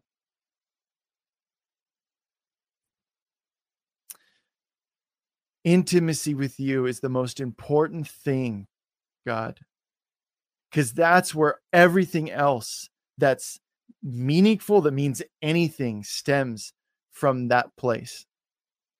And so that we would have a hunger, a drive to press into you, Lord, and to not be religious about it, to have fun with you, to you want to have fun with us. You want to go on adventures, and you want to explore, and you want to dream up new fun things. And so, God, that all comes from a place of intimacy with you. And so we love you, Lord. And thank you for your commitment to us. Amen. Amen. Yeah. Amen. There we go. That's so powerful. Bless you, Jeff. It's my honor to host you today. Yeah. And again, I just want to thank you for everything you've poured into my life. And I'm saying you, Lauren, as a couple, as a an amazing just beacon of light. You're also such a leader and a warrior. And you shared, I think, some of that background today in a really fun way that touched a lot of people, including me. I really honor you and respect you. And the whole team, all the behind the scenes group at ElijahFire, Stephen Dreen Schultz, Elijah Streams, thank you. Thank you so much. And you all, this is episode 200. Yeah. Also, big shout out to Illumination. Yes. She really spearheaded this thing, worked really hard. Excellent job. Great job. Everybody give a heart emoji for Illumination and a light bulb for Illumination. Yes, we love you. Great job. And it was her. This was inspired by Illumination to honor Jeff. So he did not come up with this idea, but we got him in the hot seat, and you all got to be here for it. And I'm so excited about what God's doing. So let the fire burn in you, because God burns for you all. Yeah. And remember that you can continue to keep this going by going to ElijahFire.com/donate.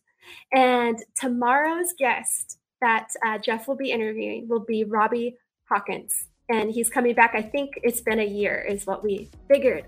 And again, share this episode, you all. And please, in the comments, just let Jeff know what you heard and what touched you so much. And with that, everybody have an amazing day. Oh, yeah, we've got Robbie Dawkins tomorrow. Did I say the wrong? I'm so sorry. Did you say it? I zoned out for a second. Robbie Dawkins, right? Am I? We got it. Robbie Dawkins. We got Robbie coming back. Because I was reading the chat. Sorry, that was bad form. No. Thank you. And Jeff, thank you so much. You guys tune in tomorrow with Robbie on ElijahFire, and God bless you all. Woo! This has been ElijahFire. Thanks for listening. For more episodes like this, you can check out the ElijahFire podcast on ElijahFire.com, on Apple, Spotify, or wherever you get your podcasts. You can watch us live every weekday at 2 p.m. Pacific Time on YouTube, Rumble, Twitch, and Facebook. ElijahFire is presented by Elijah Streams and is part of Elijah List Ministries. Go to ElijahFire.com/give for more info on how you can donate today.